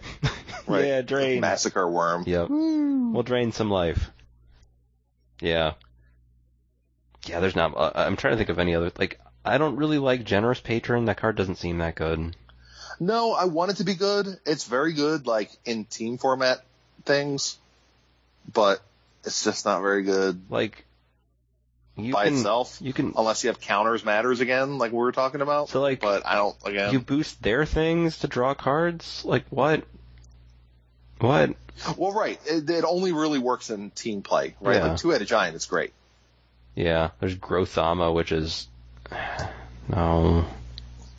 It's interesting. So when I look at Grothama, the first thing I think about is this would be the foil mythic that I opened. Oh yeah. Yeah. Not the true name Nemesis. No. Not the arcane You get Groth. Not Najeela. Not all these other like $50, $60, $70, $80, $100 cards, $200 cards. Nope. It would be Grow Mama. Yeah, All devouring. Grow Mama jokes. Yeah, now it is super interesting because like You can trade it up. has to, like, right, you can just like force all their guys to just like run face first into it Mm-hmm. Yeah. if they ever want to attack. Mm-hmm. Yeah, they get a ton of creatures, though. They get a ton of cards, if that's the case. But like, man, It doesn't have like, trample. What if?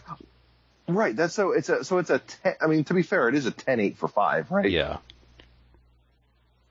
Yeah. It is a very weird card. But like, yeah, I don't know, like, I don't know, man. Like, I can't quite wrap my head around it without getting reps in, because I just have no idea how often the text on it would do anything. That was another one that, to be completely honest, I have no reps with, and I don't even know if I will, just because green 5s seem significantly better, but I don't know. It just seems like it can get you so often, as the controller. I don't know. And other creatures, they can, so sometimes, like, creatures, like, attacking with it can be bad, but then again, with an 8 butt, it's not like, I don't think that's going to happen super often, but I don't know. I have many doubts about that game. Right. I think it would be, and like I said, maybe it's not as good. Like, I almost wanted to say other creatures have, when this creature attacks, it has to fight Grothama All Devouring. Mm-hmm. Yeah. Like, I almost wanted to say that. Yeah, like they see this and they get. It devours all. It's not, maybe I'll let it devour my guy. Yeah. No, it's not some devouring. Mm-hmm. Grothama some devouring. Grothama optional devouring. All devouring. Yeah. All of it. What was that 5/2 wall for 2 in a red from Rise of the Eldrazi? Like, the flavor text was like a 5/3? It was like Rage Nimbus. Do you remember that flavor text? Oh. No. So the flavor text. That was the one set I really didn't get to play because I was moving at the time from one state to another. Yeah, so that'll do I it. played one pre-release and then just didn't do anything with those cards for months. So it's It's a 2 and a red for a 5/3 defender flying elemental, so it's a giant ball. Okay. Spend 1 and a red. Target creature attacks this turn if able. And the flavor text is, the settlement knew there was something strange about the cloud when the old priest Mondli suddenly grabbed an axe and ran screaming into the hills. Like, that's great. That tells a story right there, man. Yeah. And the art is just like a bunch of hands essentially. Like it's this weird mass of like a thunderous cloud. And it kind of makes me think of that creature. It's just like, it devours, it's supposed to, the art even too kind of evokes it a little bit, but, you know, it's like, you have this giant worm coming towards you. It feels like it should evoke this guttural reaction of like, we have to kill this thing, we have to fight it, as opposed to, what's this giant worm? Oh, let's fight it, yeah. I don't know, whatever. Yeah, meh. So, multicolor, what do you think of this Archon, this green-white Archon in the super competitive green-white selection? So, I think this card is very interesting and likely very good. But, however, green Selesnya is ridiculous, and this thing does cost 6. So, alright, so Archon of Valor's Reach is 4 green-white for a 5/6. Flying Vigilance Trample. When it enters the battlefield, choose an artifact, enchantment, instant, sorcery, or planeswalker. Players can't cast spells of the chosen type. Yeah. One thing I do... This card's basically just a green-white dragon. Yeah. Yeah, just a big ol'... That blocks them from casting a certain type of spell. One thing I think is interesting about that is like for the against the blue-black or the blue-white decks, that just so often can just EOT, just kill your stuff. It's like, I will Swords of Plowshares this thing on my end steps. Like, you can't really do that. It's like, they cast and it's like, okay. I mean, assuming they can't counter it, of course, but... Right, or, you know, it's one of those things where it's like, the only way they are going to be able to win at this point is if they peel, if they have a sweeper. Mm-hmm. I'll name sorcery. Yeah. Or Planeswalker if, you know, the board state dictates it. It has a lot of play to it. Yeah, like, I think it's certainly interesting. It's certainly good. Mm-hmm. But, good lord. Yeah. Like, yeah, it's just a lot of competition, unfortunately. Yep. Yeah. Yep. But it doesn't mean this card's not good. No. This card's very good. It's quite good. And if I saw it in somebody's cube, I'd be like, and I was in green white, I'd be like, thumbs up, let's try it out. Cool. Yeah, like, it certainly qualifies as in the, what I like to call non-embarrassing. Mm-hmm. Yeah, I was about to say I would look at the card and be like, okay, sure. Yeah. Now, green-white has like a roster of like 22 cards that are probably fit under the non-embarrassing. Yeah. It is so deep. Yeah, you can just play whatever. So deep. So deep. Yeah, it's got... Like, oh god, we should, we did a review of all the colors. We should do like a guild review and talk about like our favorite, talk about like the guilds that way. And like maybe do like the white guilds or, these guilds and then these guilds and how we did our color breakdown and then our favorite colors and, favorite cards in these guilds, favorite cards in these guilds. I don't know. Yeah. I think it'd be nice. Because like green white is just so much. Yeah. So what do you think of Last One Standing? Yeah. Choose a creature at random. Destroy the rest. Mm-hmm. Ever played Hearthstone? I haven't in a while, but yeah. Isn't there a card that does that? A card called Brawl. Oh, Brawl. Apt. Brawl. And Brawl basically does the exact same thing. Wow.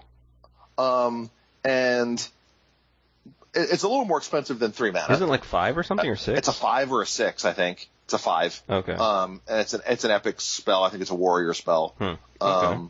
Yeah, it destroys everything but 1.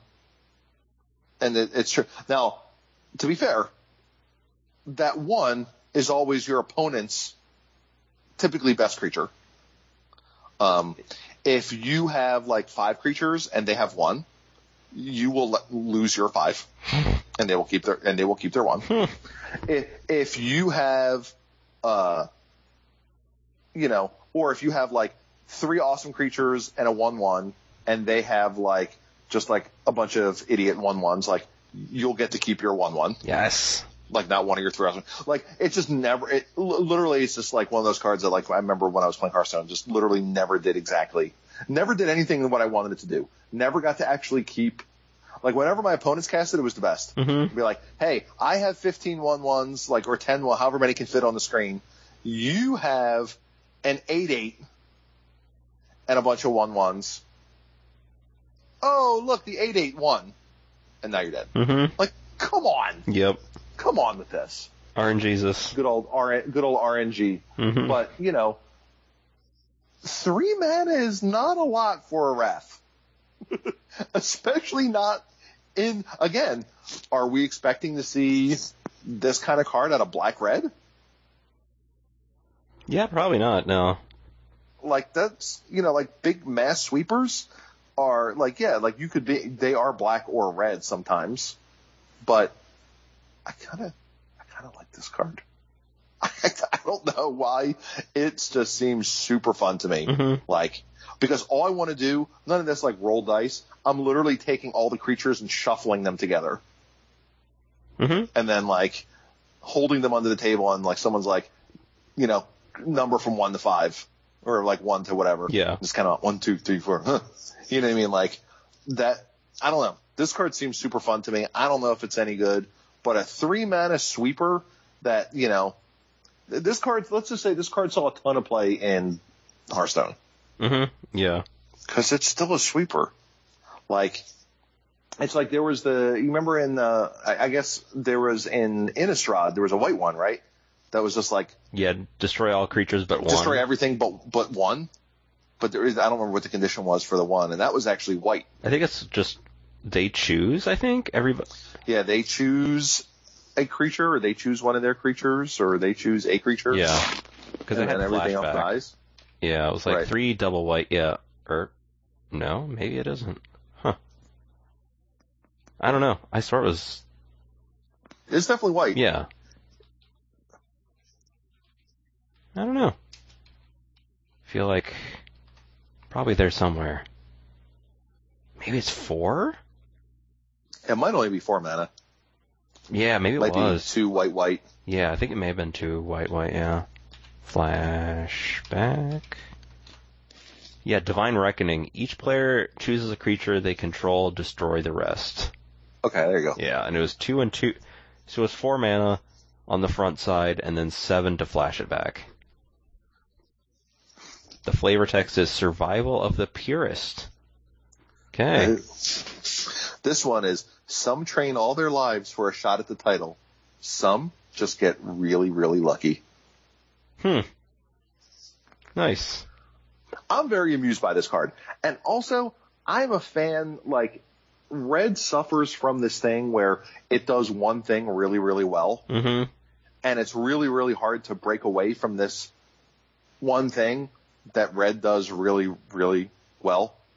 Like, having a conversation recently, and it's like, if I were to take 20 cards, like if I were to take 23 cards of any one color, like at random, I guarantee the 23 red cards are going to be the best deck by far.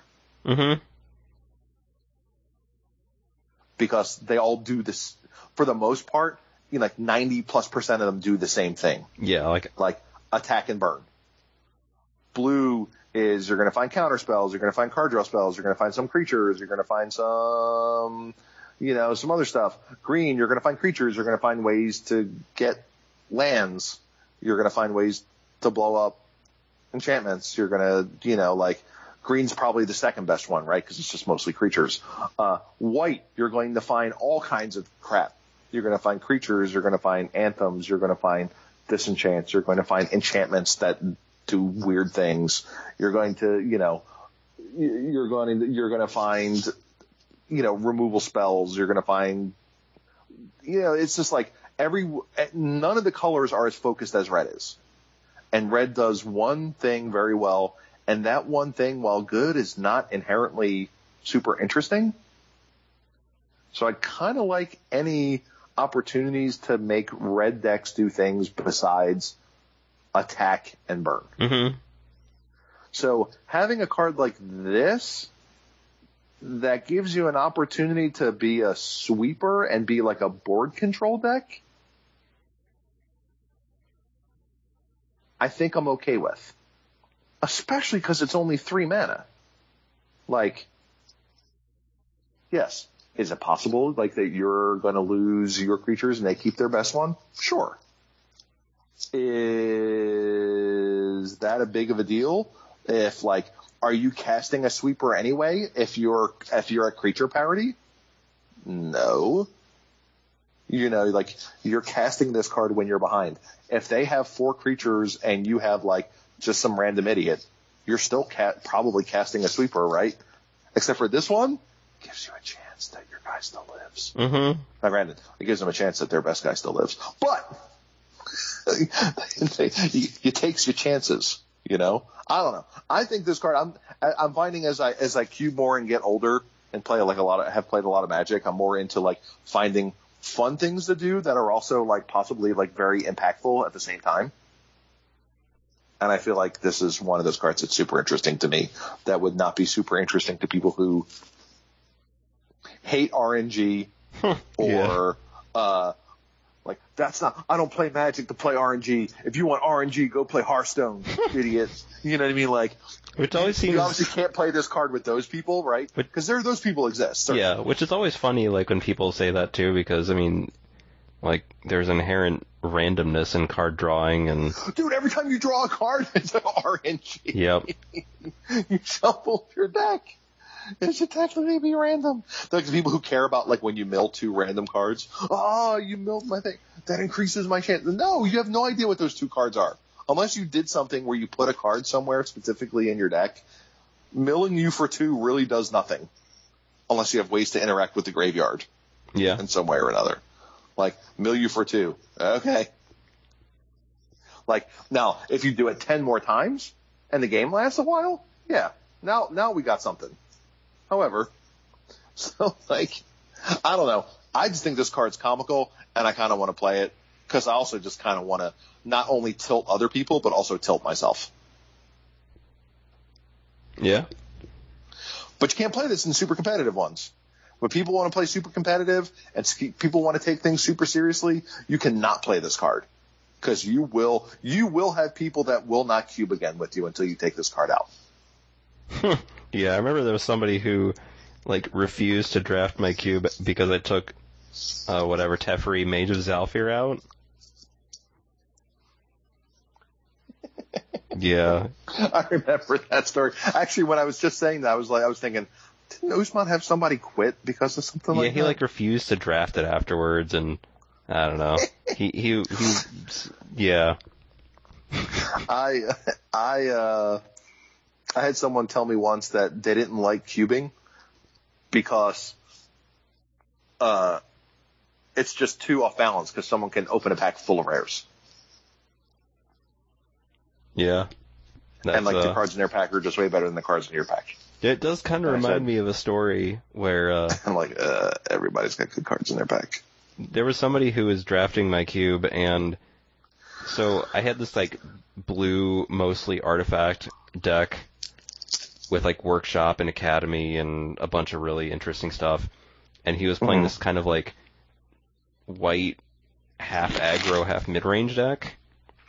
In game 1, he lands Elspeth and Elspeth Knights Errant, and I can't deal with it, and I die. Game 2, I crush him with so game 2, he has like a Selfless Spirit out, and I play a Shackles, and then I go to steal his Selfless Spirit because I figure, like, even if he sacrifices it, it's still fine. It gets that thing off the board. It's his only creature, and then he just lets me take it. So I'm like, okay. And then next turn, after I go on my turn or whatever, he picks up the Shackles, looks at it, sees I have 3 islands, puts down the shackles, plays Hero of Bladehold. So, as you can expect, EOT, I sacrifice the Selfless Spirit, steal his Hero of Bladehold, and then he is dead.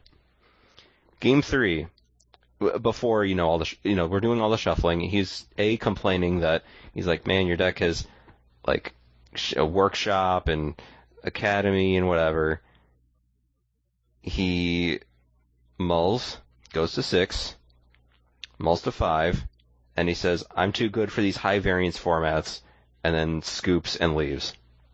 And I was thinking, like, A, pretty stunned, and B, thinking, how are you too good for these high variance formats if you play like garbage and play into an onboard trick and then just lose? That's some high variance skill, whatever. But yeah, that kind of reminded me too of just when people get too self-important about whatever. It's like, there's too much, I don't want to play RNG, whatever. I don't know. It's silly. People are silly. So yeah, you're definitely tilting people out of playing Cube ever again with this card. And I'm kind of amused by that. Also, Black-Red is very good too, though, to be fair. It's another very good guild. Mm-hmm. But, like, I'm okay with, like, changing it up and, like I said, giving Red and Black more opportunities to be a control deck than just be, hey, I'm going to attack you really fast and woo. Mm-hmm. Here's some Doomblades. And here's Downfalls, kind of like whatever those effects are. And, like, like, Red and Black just have, like, such a high density of, like, 1-drops, like, aggressive 1-drops, and just all this kind of stuff. And it's just, like, it's so easy to just, like, build these super hyper-aggressive decks. And, like, it'd be nice if, at least Black's got, a control aspect to it. But, like, Red really doesn't have that. Like, there are Red control cards, but, like, the Red control cards are either, like, the problem is a lot of, like, the, solid Red control cards are also good because they're just burn spells, right? So they're just good in other colors too. So, like, in other decks, in the aggro decks too. So, like, you're constantly in competition. Like, the aggro decks are not taking this card. Mm-hmm. So, like, or shoot, maybe they are if they're, like, playing against a token deck. Like, if you fall behind, you're just like, reset. Mm-hmm. But, I don't know. I think it's interesting, and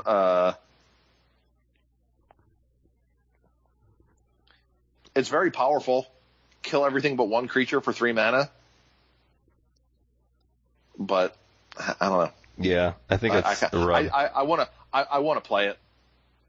I want to play it and see how fun it is.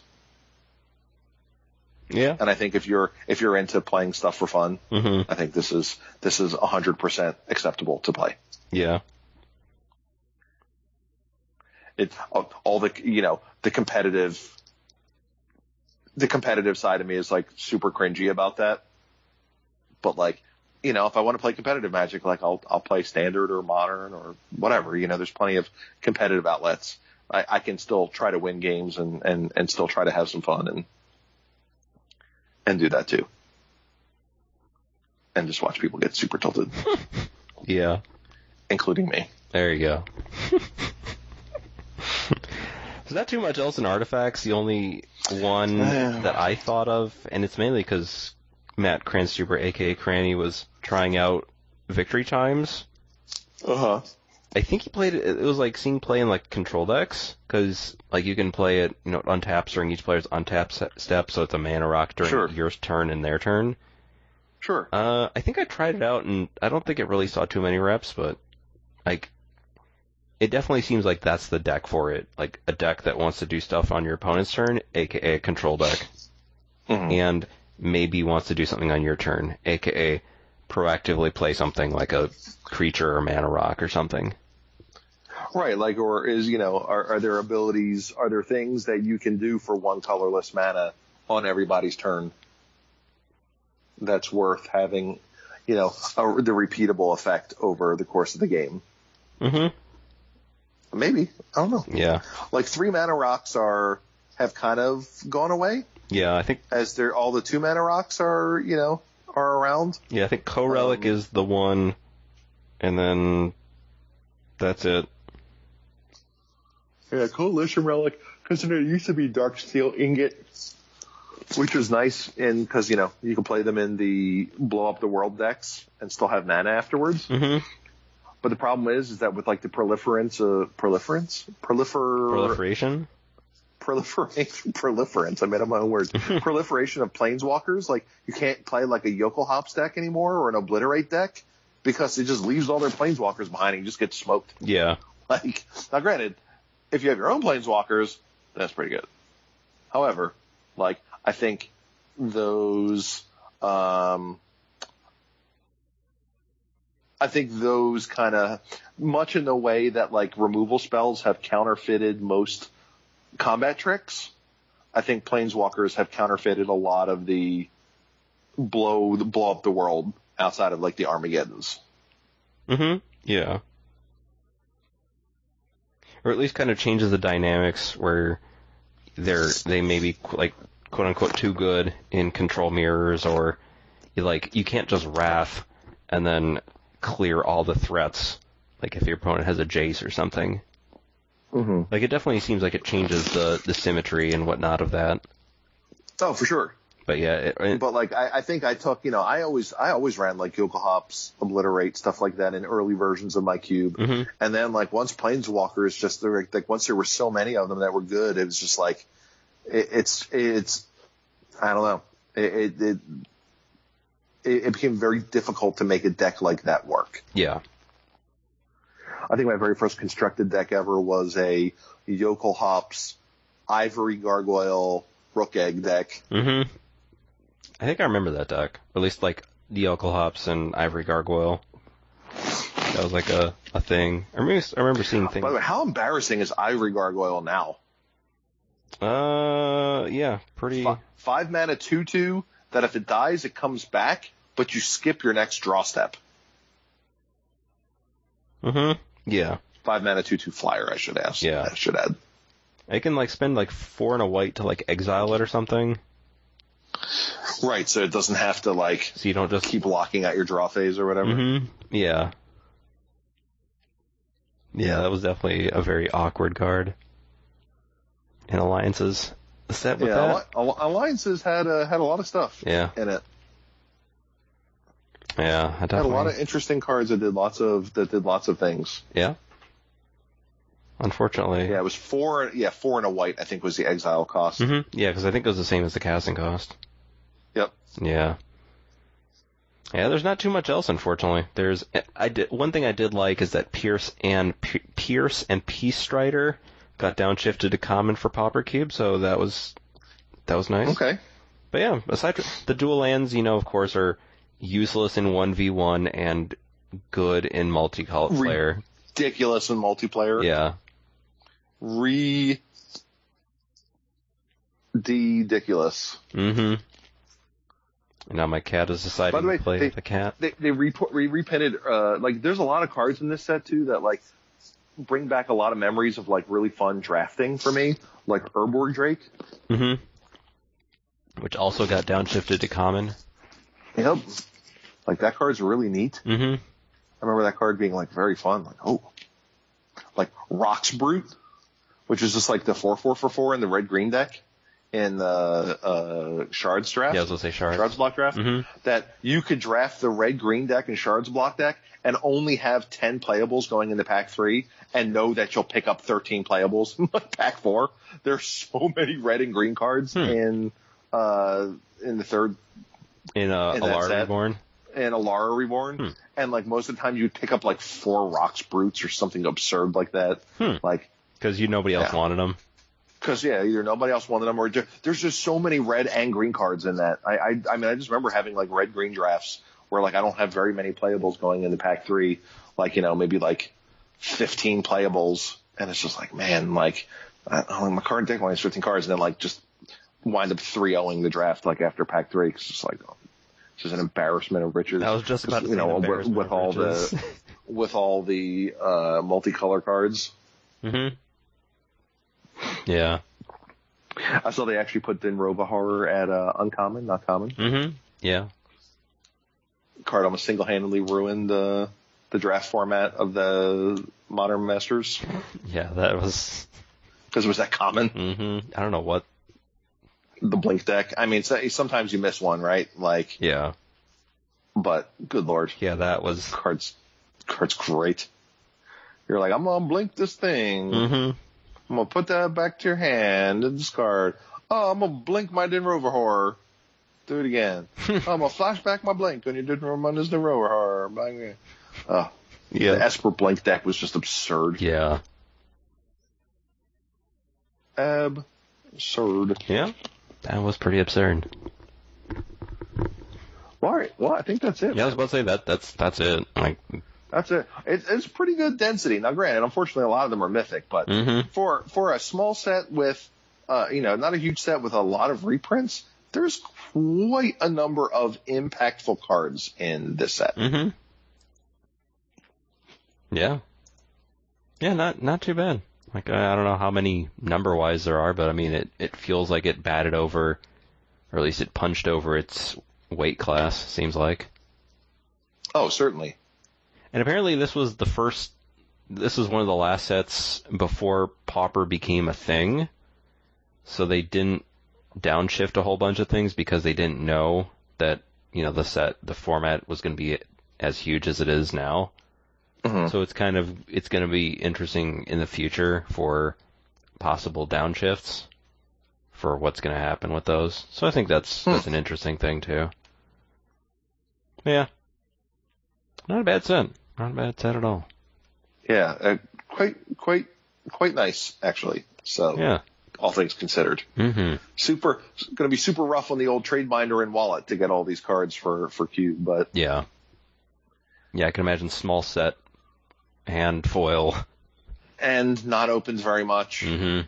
Yeah, it seems like that happens with so many. From my understanding, was pretty much because of the smaller print run was sold out even like before like release events. Wow.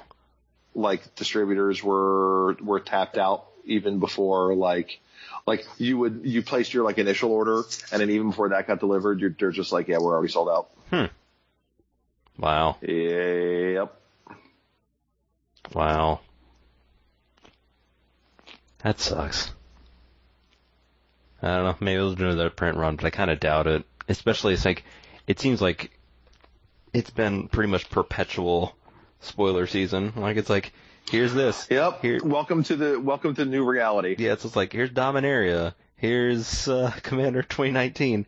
And like, I just got done with my review article. By the way, blatant plug for my review article. It's on Gathering Magic. Literally over 8,000 words when I wrote the draft. But yeah, it's huge, but I was really happy with how it turned out. And also shout outs to Dr. Ruler. He is a long time, I've known him for a long time. He's good people, and he started a Cube podcast. Yes, Solely Singleton. That they also briefly talking about possibly some EDH at some point in time in the future. Yeah, that sounds right. Yeah, actually, I still use, I think he gave me a Ravager of the Falls, whatever the Ravager of the Fells, whatever Huntmaster. Ravager of the Fells? Huntmaster of the Fells? Yeah, whatever Huntmaster transforms into. Ravager? Yeah, Ravager of the Fells. Like, I still use that avatar on Moto, but I hardly use Moto is the thing, but I still use that because you gave it to me. But yeah, check it out. That's a sweet podcast. I think I've told you the last time I used Moto was when Morning Tide was the most recent standard set. Wow. And I was doing triple Morning Tide drafts and just like forcing the wizard deck. Huh. That was the last time I played Moto. Wow. That was my Moto account. Like I've been on stream with people like playing while they play, but I've never actually clicked Moto things. I was about to say in that long. The only time, mainly what I use Moto for now is to record Cube decks. Yeah, because you do the little like screen caps or whatever of the deck lists, which is neat. Before, like I had a phone with a camera, but I didn't use a case, so my lens and the lens got all scratched up. Yeah, it was awful. So I just ended up using Moto because of that, and now I have a good camera on my phone, but I just do it now for using Moto just out of habit, just to keep it. Right, still jamming on Moto. Yeah, so I usually just like manually import everything for that. It's like, yep, here's this, whatever, and like right. having like that information really helped with that M19 review when doing like the decks and whatever. It's kind of like also with I remember like Heirloom Blade, which I still think is one of the more underrated like equipments out there. Yeah, and another recent card that got revealed that was talked about by Cranny into the Magic Ether in general that a lot of people missed was Jeweled Amulet. Mm-hmm. Yeah. Which is another one that's just like, hey, by the way, you've probably missed this, but you probably want to try it. Mm-hmm. Yeah. Yeah, I swore I had a piece of paper on it with, like I counted in the past 2 years the equipment, the 3-mana equipment that had the best winning records, or the most 3-0s. Okay. Let's see if I can't find it here, of course. Maybe. Let's see if it's here. Nope. Okay, I think I barely remember it, but I think I remember the rankings were, like, highest was Sword of Fire and Ice. Sword of Fire and Ice, yeah. Somewhat unsurprising. Right, real shocker there. Yeah, real shocker. I thought I had it in a post-it note somewhere. Okay, so it was like, Sword of Fire and Ice, Grafted War Gear. Yeah, Grafted War Gear. Yeah, that's a card's a good one. Sort of Light and Shadow, and then I think fourth was Heirloom Blade. And note, it came out last year, and I was going over, and then it was like sort of Body and Mind, and then last was sort of War and Peace. Gotcha. Also, it kind of makes me giggle when I was looking at those records and seeing people who were like, Grafted or whatever, sort of Body and Mind is too good because it mills people, and I'm like, no, that isn't really reality, but okay. But yeah, I'm quite happy with how that article ended up. The problem with sort of Body and Mind is when like you're playing a lot of the double protection creatures also, and then you wind up with the protection from your deck. Mm-hmm. Yeah, the Progenitus. Like, make your own Progenitus, and by the way, it's also also killing you in like 2 turns. And now you did. You did. Now you did. Yeah, I can't find that sheet of paper, but yeah, that's approximately what the ranking was. It was like Sword of Fire and Ice, War Gear. I think it was like Sword of Fire and Ice, Grafted War Gear, and then I think it was Heirloom Blade and Light and Shadow were tied, I think, now that I'm thinking about it. But it was like Heirloom Blade was way up there. And like having those deck lists, because when the card came out, I was like, I'm going to look at these decks and see how Heirloom Blade would be. And it was just like, all right, it'd be good there. Be good there. Be good there. It's like, all right, let's try it out. It's like, yeah, this card's dumb. But yeah. Pretty happy with wondering how this new Commander set's going to be. Yeah, hey, you don't have to wait long. Yeah, it's Monday, I guess. Monday. Speaking of never-ending spoiler season. Yeah, it's like Monday. Yeah, Monday, new spoilers. It's like, cool. I'm not complaining, but it's just like, I literally just got done with this review, and it's just like, here's another one. It's like, all right, let's do it again. Well, you get a few weeks for them to print cards, and typically the Commander stuff doesn't have infinite. It's of course that's going to have way more cards necessary to review than like 4 Commander decks will. Mm-hmm. Yeah. So, especially since it has like infinite reprints that whatever. And a lot of things are going to be Command Zone oriented or, Yeah. Commander oriented or multiplayer oriented. So you get to, there's a lot of like auto sifting that's able to be done. Yeah, just like the assist cards in this set, they're all pretty mediocre. Yeah. Or like the certainly without being able to be assisted, that's for sure. Or like the Friend or Foe, like those are all pretty mediocre. Do you remember that game show, Friend or Foe? It was hosted by Kennedy on the old Game Show Network. Yeah, basically it was about like it was like this really like, hey, it was one of those things where like, hey, we're going to give you a bunch of money and here's the, like, you're going to work together to, like, earn this money. Huh. Right? And then at the very end, if you had to vote friend or foe, if both people voted friend, you both got the money. Mm-hmm. Split in half. It sounds like the prisoner's dilemma. If you both voted foe, nobody got anything. Uh-huh. If one of you voted friend and one of you voted foe, the person who voted foe gets all the money. Mm-hmm. So it's a prisoner's dilemma, essentially. Right. They did that at the end of every single episode. And you want to see some people get pissed off. Yeah. Woo. There were people who were not happy at the end of that show. And the thing is I think the people they brought on the show knew each other, were like friends ahead of time. Oh. It was always two people that knew each other. Huh. They were not like two strangers. It was always two people who had some knowledge of each other. So that means, you had to go back into real life. Yeah. Knowing what you did. Yep. Wow. Yeah. It was hosted by Kennedy. I was right. Back in 2002. For some reason, I was thinking older than that. 2000. I mean, that's 16 years. It aired. They had 130 episodes. The show re-debuted in 2008 and then airing episodes from the series during that year. So at the start of the game, 3 of the 6 contestants secretly choose one of the other 3 contestants as their teammates. Oh, sorry. That's what you did. You chose there was like a little interview process ahead of time. Mm-hmm. And then you chose people you wanted to team with. If 2 or more contestants choose the same contestant as a potential partner, the potential partner decides which team they want to go on. So basically, it's like 3 people. It's like picking teams for like kickball, right? Mm-hmm. It's like, I want person number 1. I want person number 2. I also want person number 2.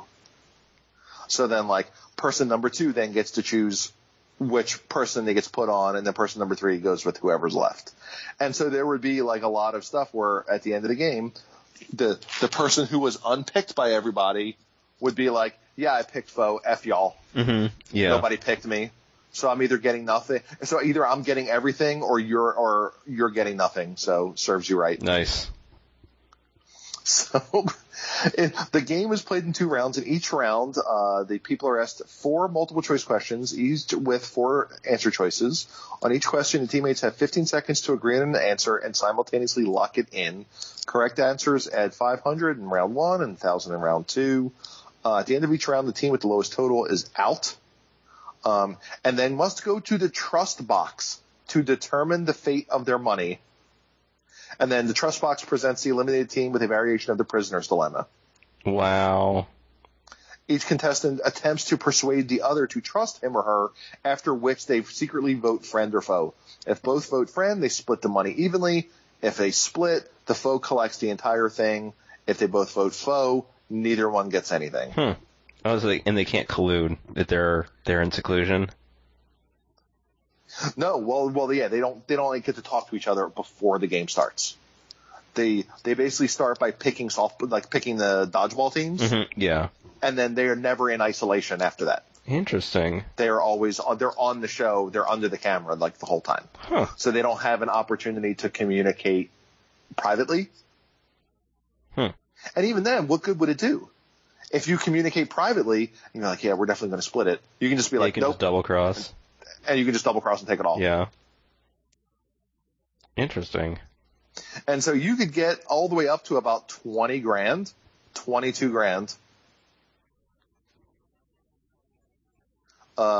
Yeah, that was here. In season 2, contestants were randomly assigned to teams instead of secretly selecting partners, and the teams didn't have any money at the beginning of the game. So you can get up to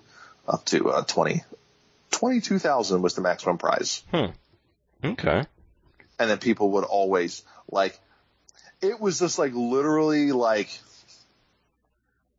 the prisoner's dilemma. It's just like, if you're just literally going by how to maximize your earnings, you just always pick foe.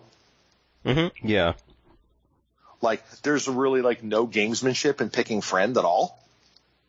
Because if you win friend, you get half or nothing. If you pick foe, you get all or nothing. Mm-hmm. Yep. So, like, what are we doing? Like, yeah, exactly. It's yeah. That is the... Yeah, man, people got super salty on that show. I can imagine, yeah.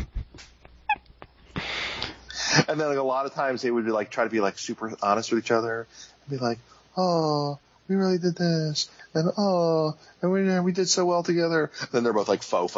They both get nothing. You know, like, there'd be like a pot of $15,000 and they're both like faux. Wow. And they like leave with nothing.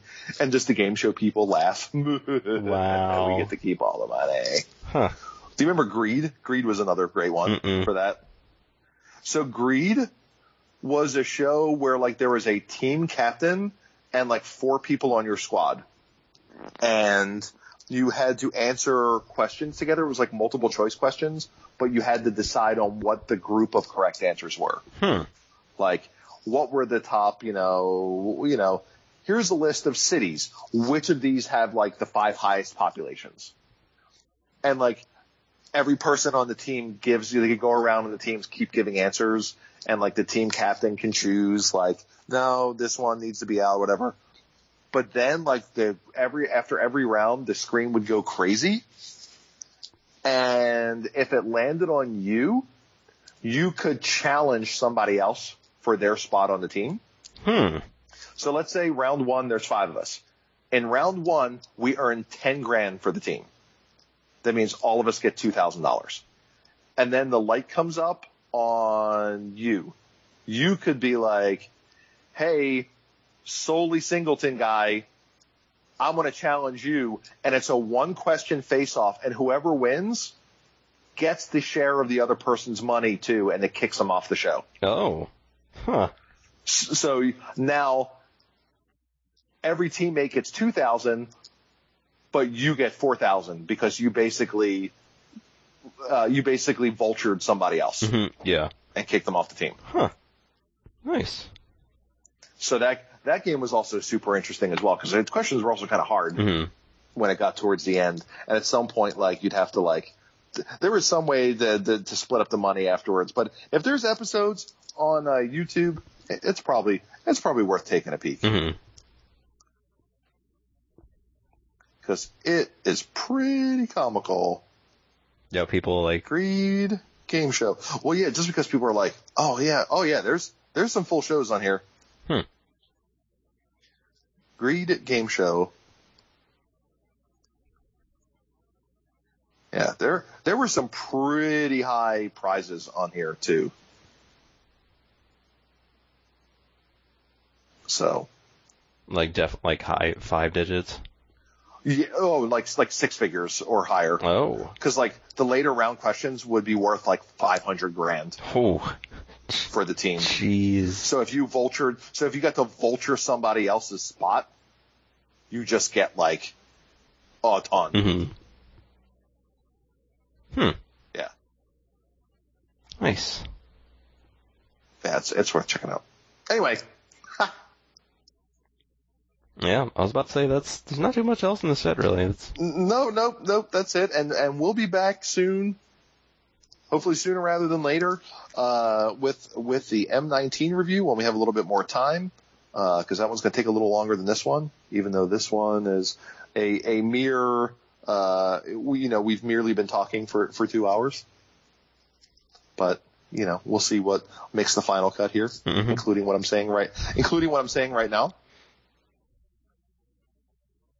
But, yeah. I think we covered most of it. Yeah. I guess they're you guys can find me at Usman the Rad on Twitter. Of course. And everywhere else, really. Yep. Anthony42, of course, on Twitter. I've been trying to be a little more active on Twitter recently with the Cube content. I tried to stir up some conversation talking about Savannah Lions the other day. Yep. Yeah, I saw that. I probably should have responded, but I just never got around to it. Yeah, it's fine. Is it Korean? I think the one you have. I know that you care. Oh yeah, that other one that I found. Yeah, it's Korean. So I saw someone was selling an unlimited Savannah Lions for $68 today. I remember when unlimited Savannah Lions was like $1 in the somewhat recent past. Apparently, the buy list on unlimited Savannah Lions is like $52. Yeah, old stuff has been getting really expensive lately. Well, and that card shouldn't even be like. There's one reason why that card's worth anything, and that's the old school format. Yeah. Because old school and 93, there's been 94. plenty of Savannah Lions. Yeah, there's been plenty of Savannah Lions printed, and white border Savannah Lions were never worth that much, but apparently having the bevel on the border. Mm-hmm. Yeah, same with Juzam Jin. It's way too much. Although I guess that's always been way too much. Well, I guess that's what happens. Yeah, I mean, very iconic. So, Mm-hmm. Yeah. It's all good. Yep. Yeah, that's pretty much all I can think of on that one. Well, there is one more thing left to do. Rock over London, Rock on Chicago. Battle Bond. Forge an unbreakable bond in battle. Yeah, that's a slogan. It's like saying, rock star, you can be a star in rock. like compound word, you can be a first word in the second word. Yeah. Give me some more compound words. Give me the compound word. You're not very good at this game. I can't think of any. I'm sorry. I mean, battle bond isn't a word, is it? It's not an actual word. No, but it is a compound. Oh, okay. Because it's two words, that are made into one word. Treasure wall. It's the treasure wall. You can go there and get treasure wall. You can search your walls for treasure. Yeah. There you go. Death blade. Only with blades can one find death. Yeah. Well, aren't most new wave prog rock stuff have and the aughts have compound word names? Aren't a lot of the metal bands have all compound word names? I have no idea, but that sounds right. I just remember people listening to bands and being like, why are they all compound words? Every single one of them's a compound word. Mm-hmm. It seemed like in the early aughts, there was this, it was always plurals of singular, the Strokes, the Hives, oh, okay. And that Slipknot. Oh, right, yeah. This is another one, right? Yeah. Right? There's so many. I just remember there was this huge Stone Sour. I was trying to think of some of the other ones. I mean, Limp Bizkit doesn't really count that much, but is Dream Theater one word or two? Two. Can't remember. Okay. But man, there were just so many of them. And I just remember people listening to, people watching them and doing stuff. I'm like, why are they all compound words? And they're like, shut up. I'm like, tell me some other bands you listen to. And they're like, no. No, I want you to tell me what they are. They're like, you're just going to make fun of them. Tell me what they are. What if one of them was Battle Bond? Battle Bond? Blood Knight? Yeah, Blood. Motorhead? Yeah. Well, that's, an old one, but, there's a lot of them, especially in that. Wow, man, I wish I could. Oh God, I'm afraid to go here. It's a list of heavy metal bands on Wikipedia. Mm-hmm. Oh God. Ooh, there's one called Wild Horses. Oh my God, there's one called Wild Dogs. There you go. Cycle that one. No. Now I want to see how many of them. Ooh, Warhorse. I want to see how. Yeah, White Snake, of course. Yeah. I want to see how many. Ooh, Venom. I want to see how many of them have like magic card names. I need like a giant list of them. Just like, hey, ooh, I remember Suicidal Tendencies. Saber Tiger. That sounds like one. Wow, that absolutely sounds like a magic card. I don't think it's an actual one, but yeah, it definitely sounds. It's real. It's certainly not, but I think there's some ones that are kind of close. Mm-hmm. Like, not gonna lie. Malice. I think that's a magic card. Probably. I feel like it's a magic card. What crust punk bands? I don't know what that is either. Some subgenre of punk. Ooh, here's new metal. Let's see if we can find. See, Clawfinger, Crossbreed, Crossfade, Blindside, Blood Simple, Blacklist. I've only gotten to the B's. I was about to say, like, that just seems like way too much. D, Damage Plan. Yeah. Let's see. Let's see if there are any other ones here. Flyleaf. I feel like I know a song of theirs. Glassjaw, Godhead, Godsmack. Yeah, I remember Godhead. Yeah. Yeah, I remember Godsmack Mm-hmm. a little bit. I'm pretty sure I heard stuff of theirs on the. Oh wait, actually gone multiple letters. Mushroomhead, Mm-hmm. Mudvayne, Nonpoint, Nothing Face. Yeah, I remember hearing Nothing Face. Pitch Shifter. Mm-hmm. Well, they're more industrial, but yeah. Yeah, they're just listed here as under new metal. I'm sure you are much more up on this than I am.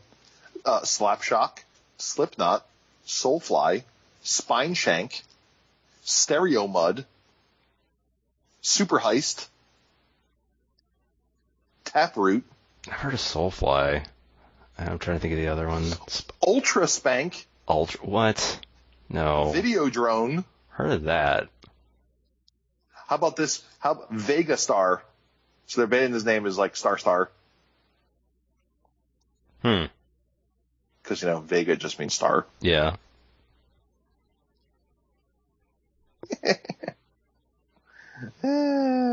Yeah. Comical. Yeah. But yeah, that's a battle bond.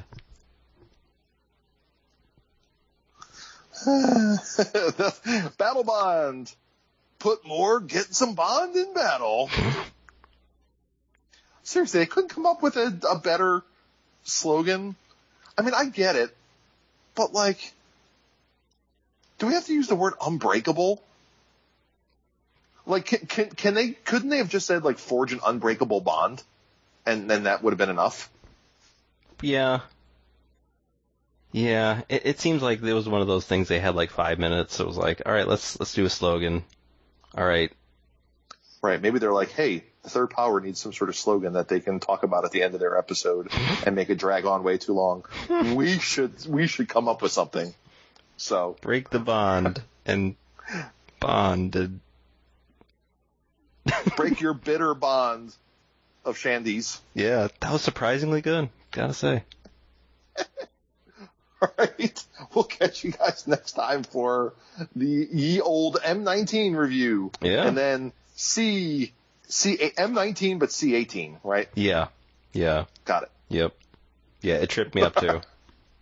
All right. All right. I'll see you later. All right. Thanks, everybody.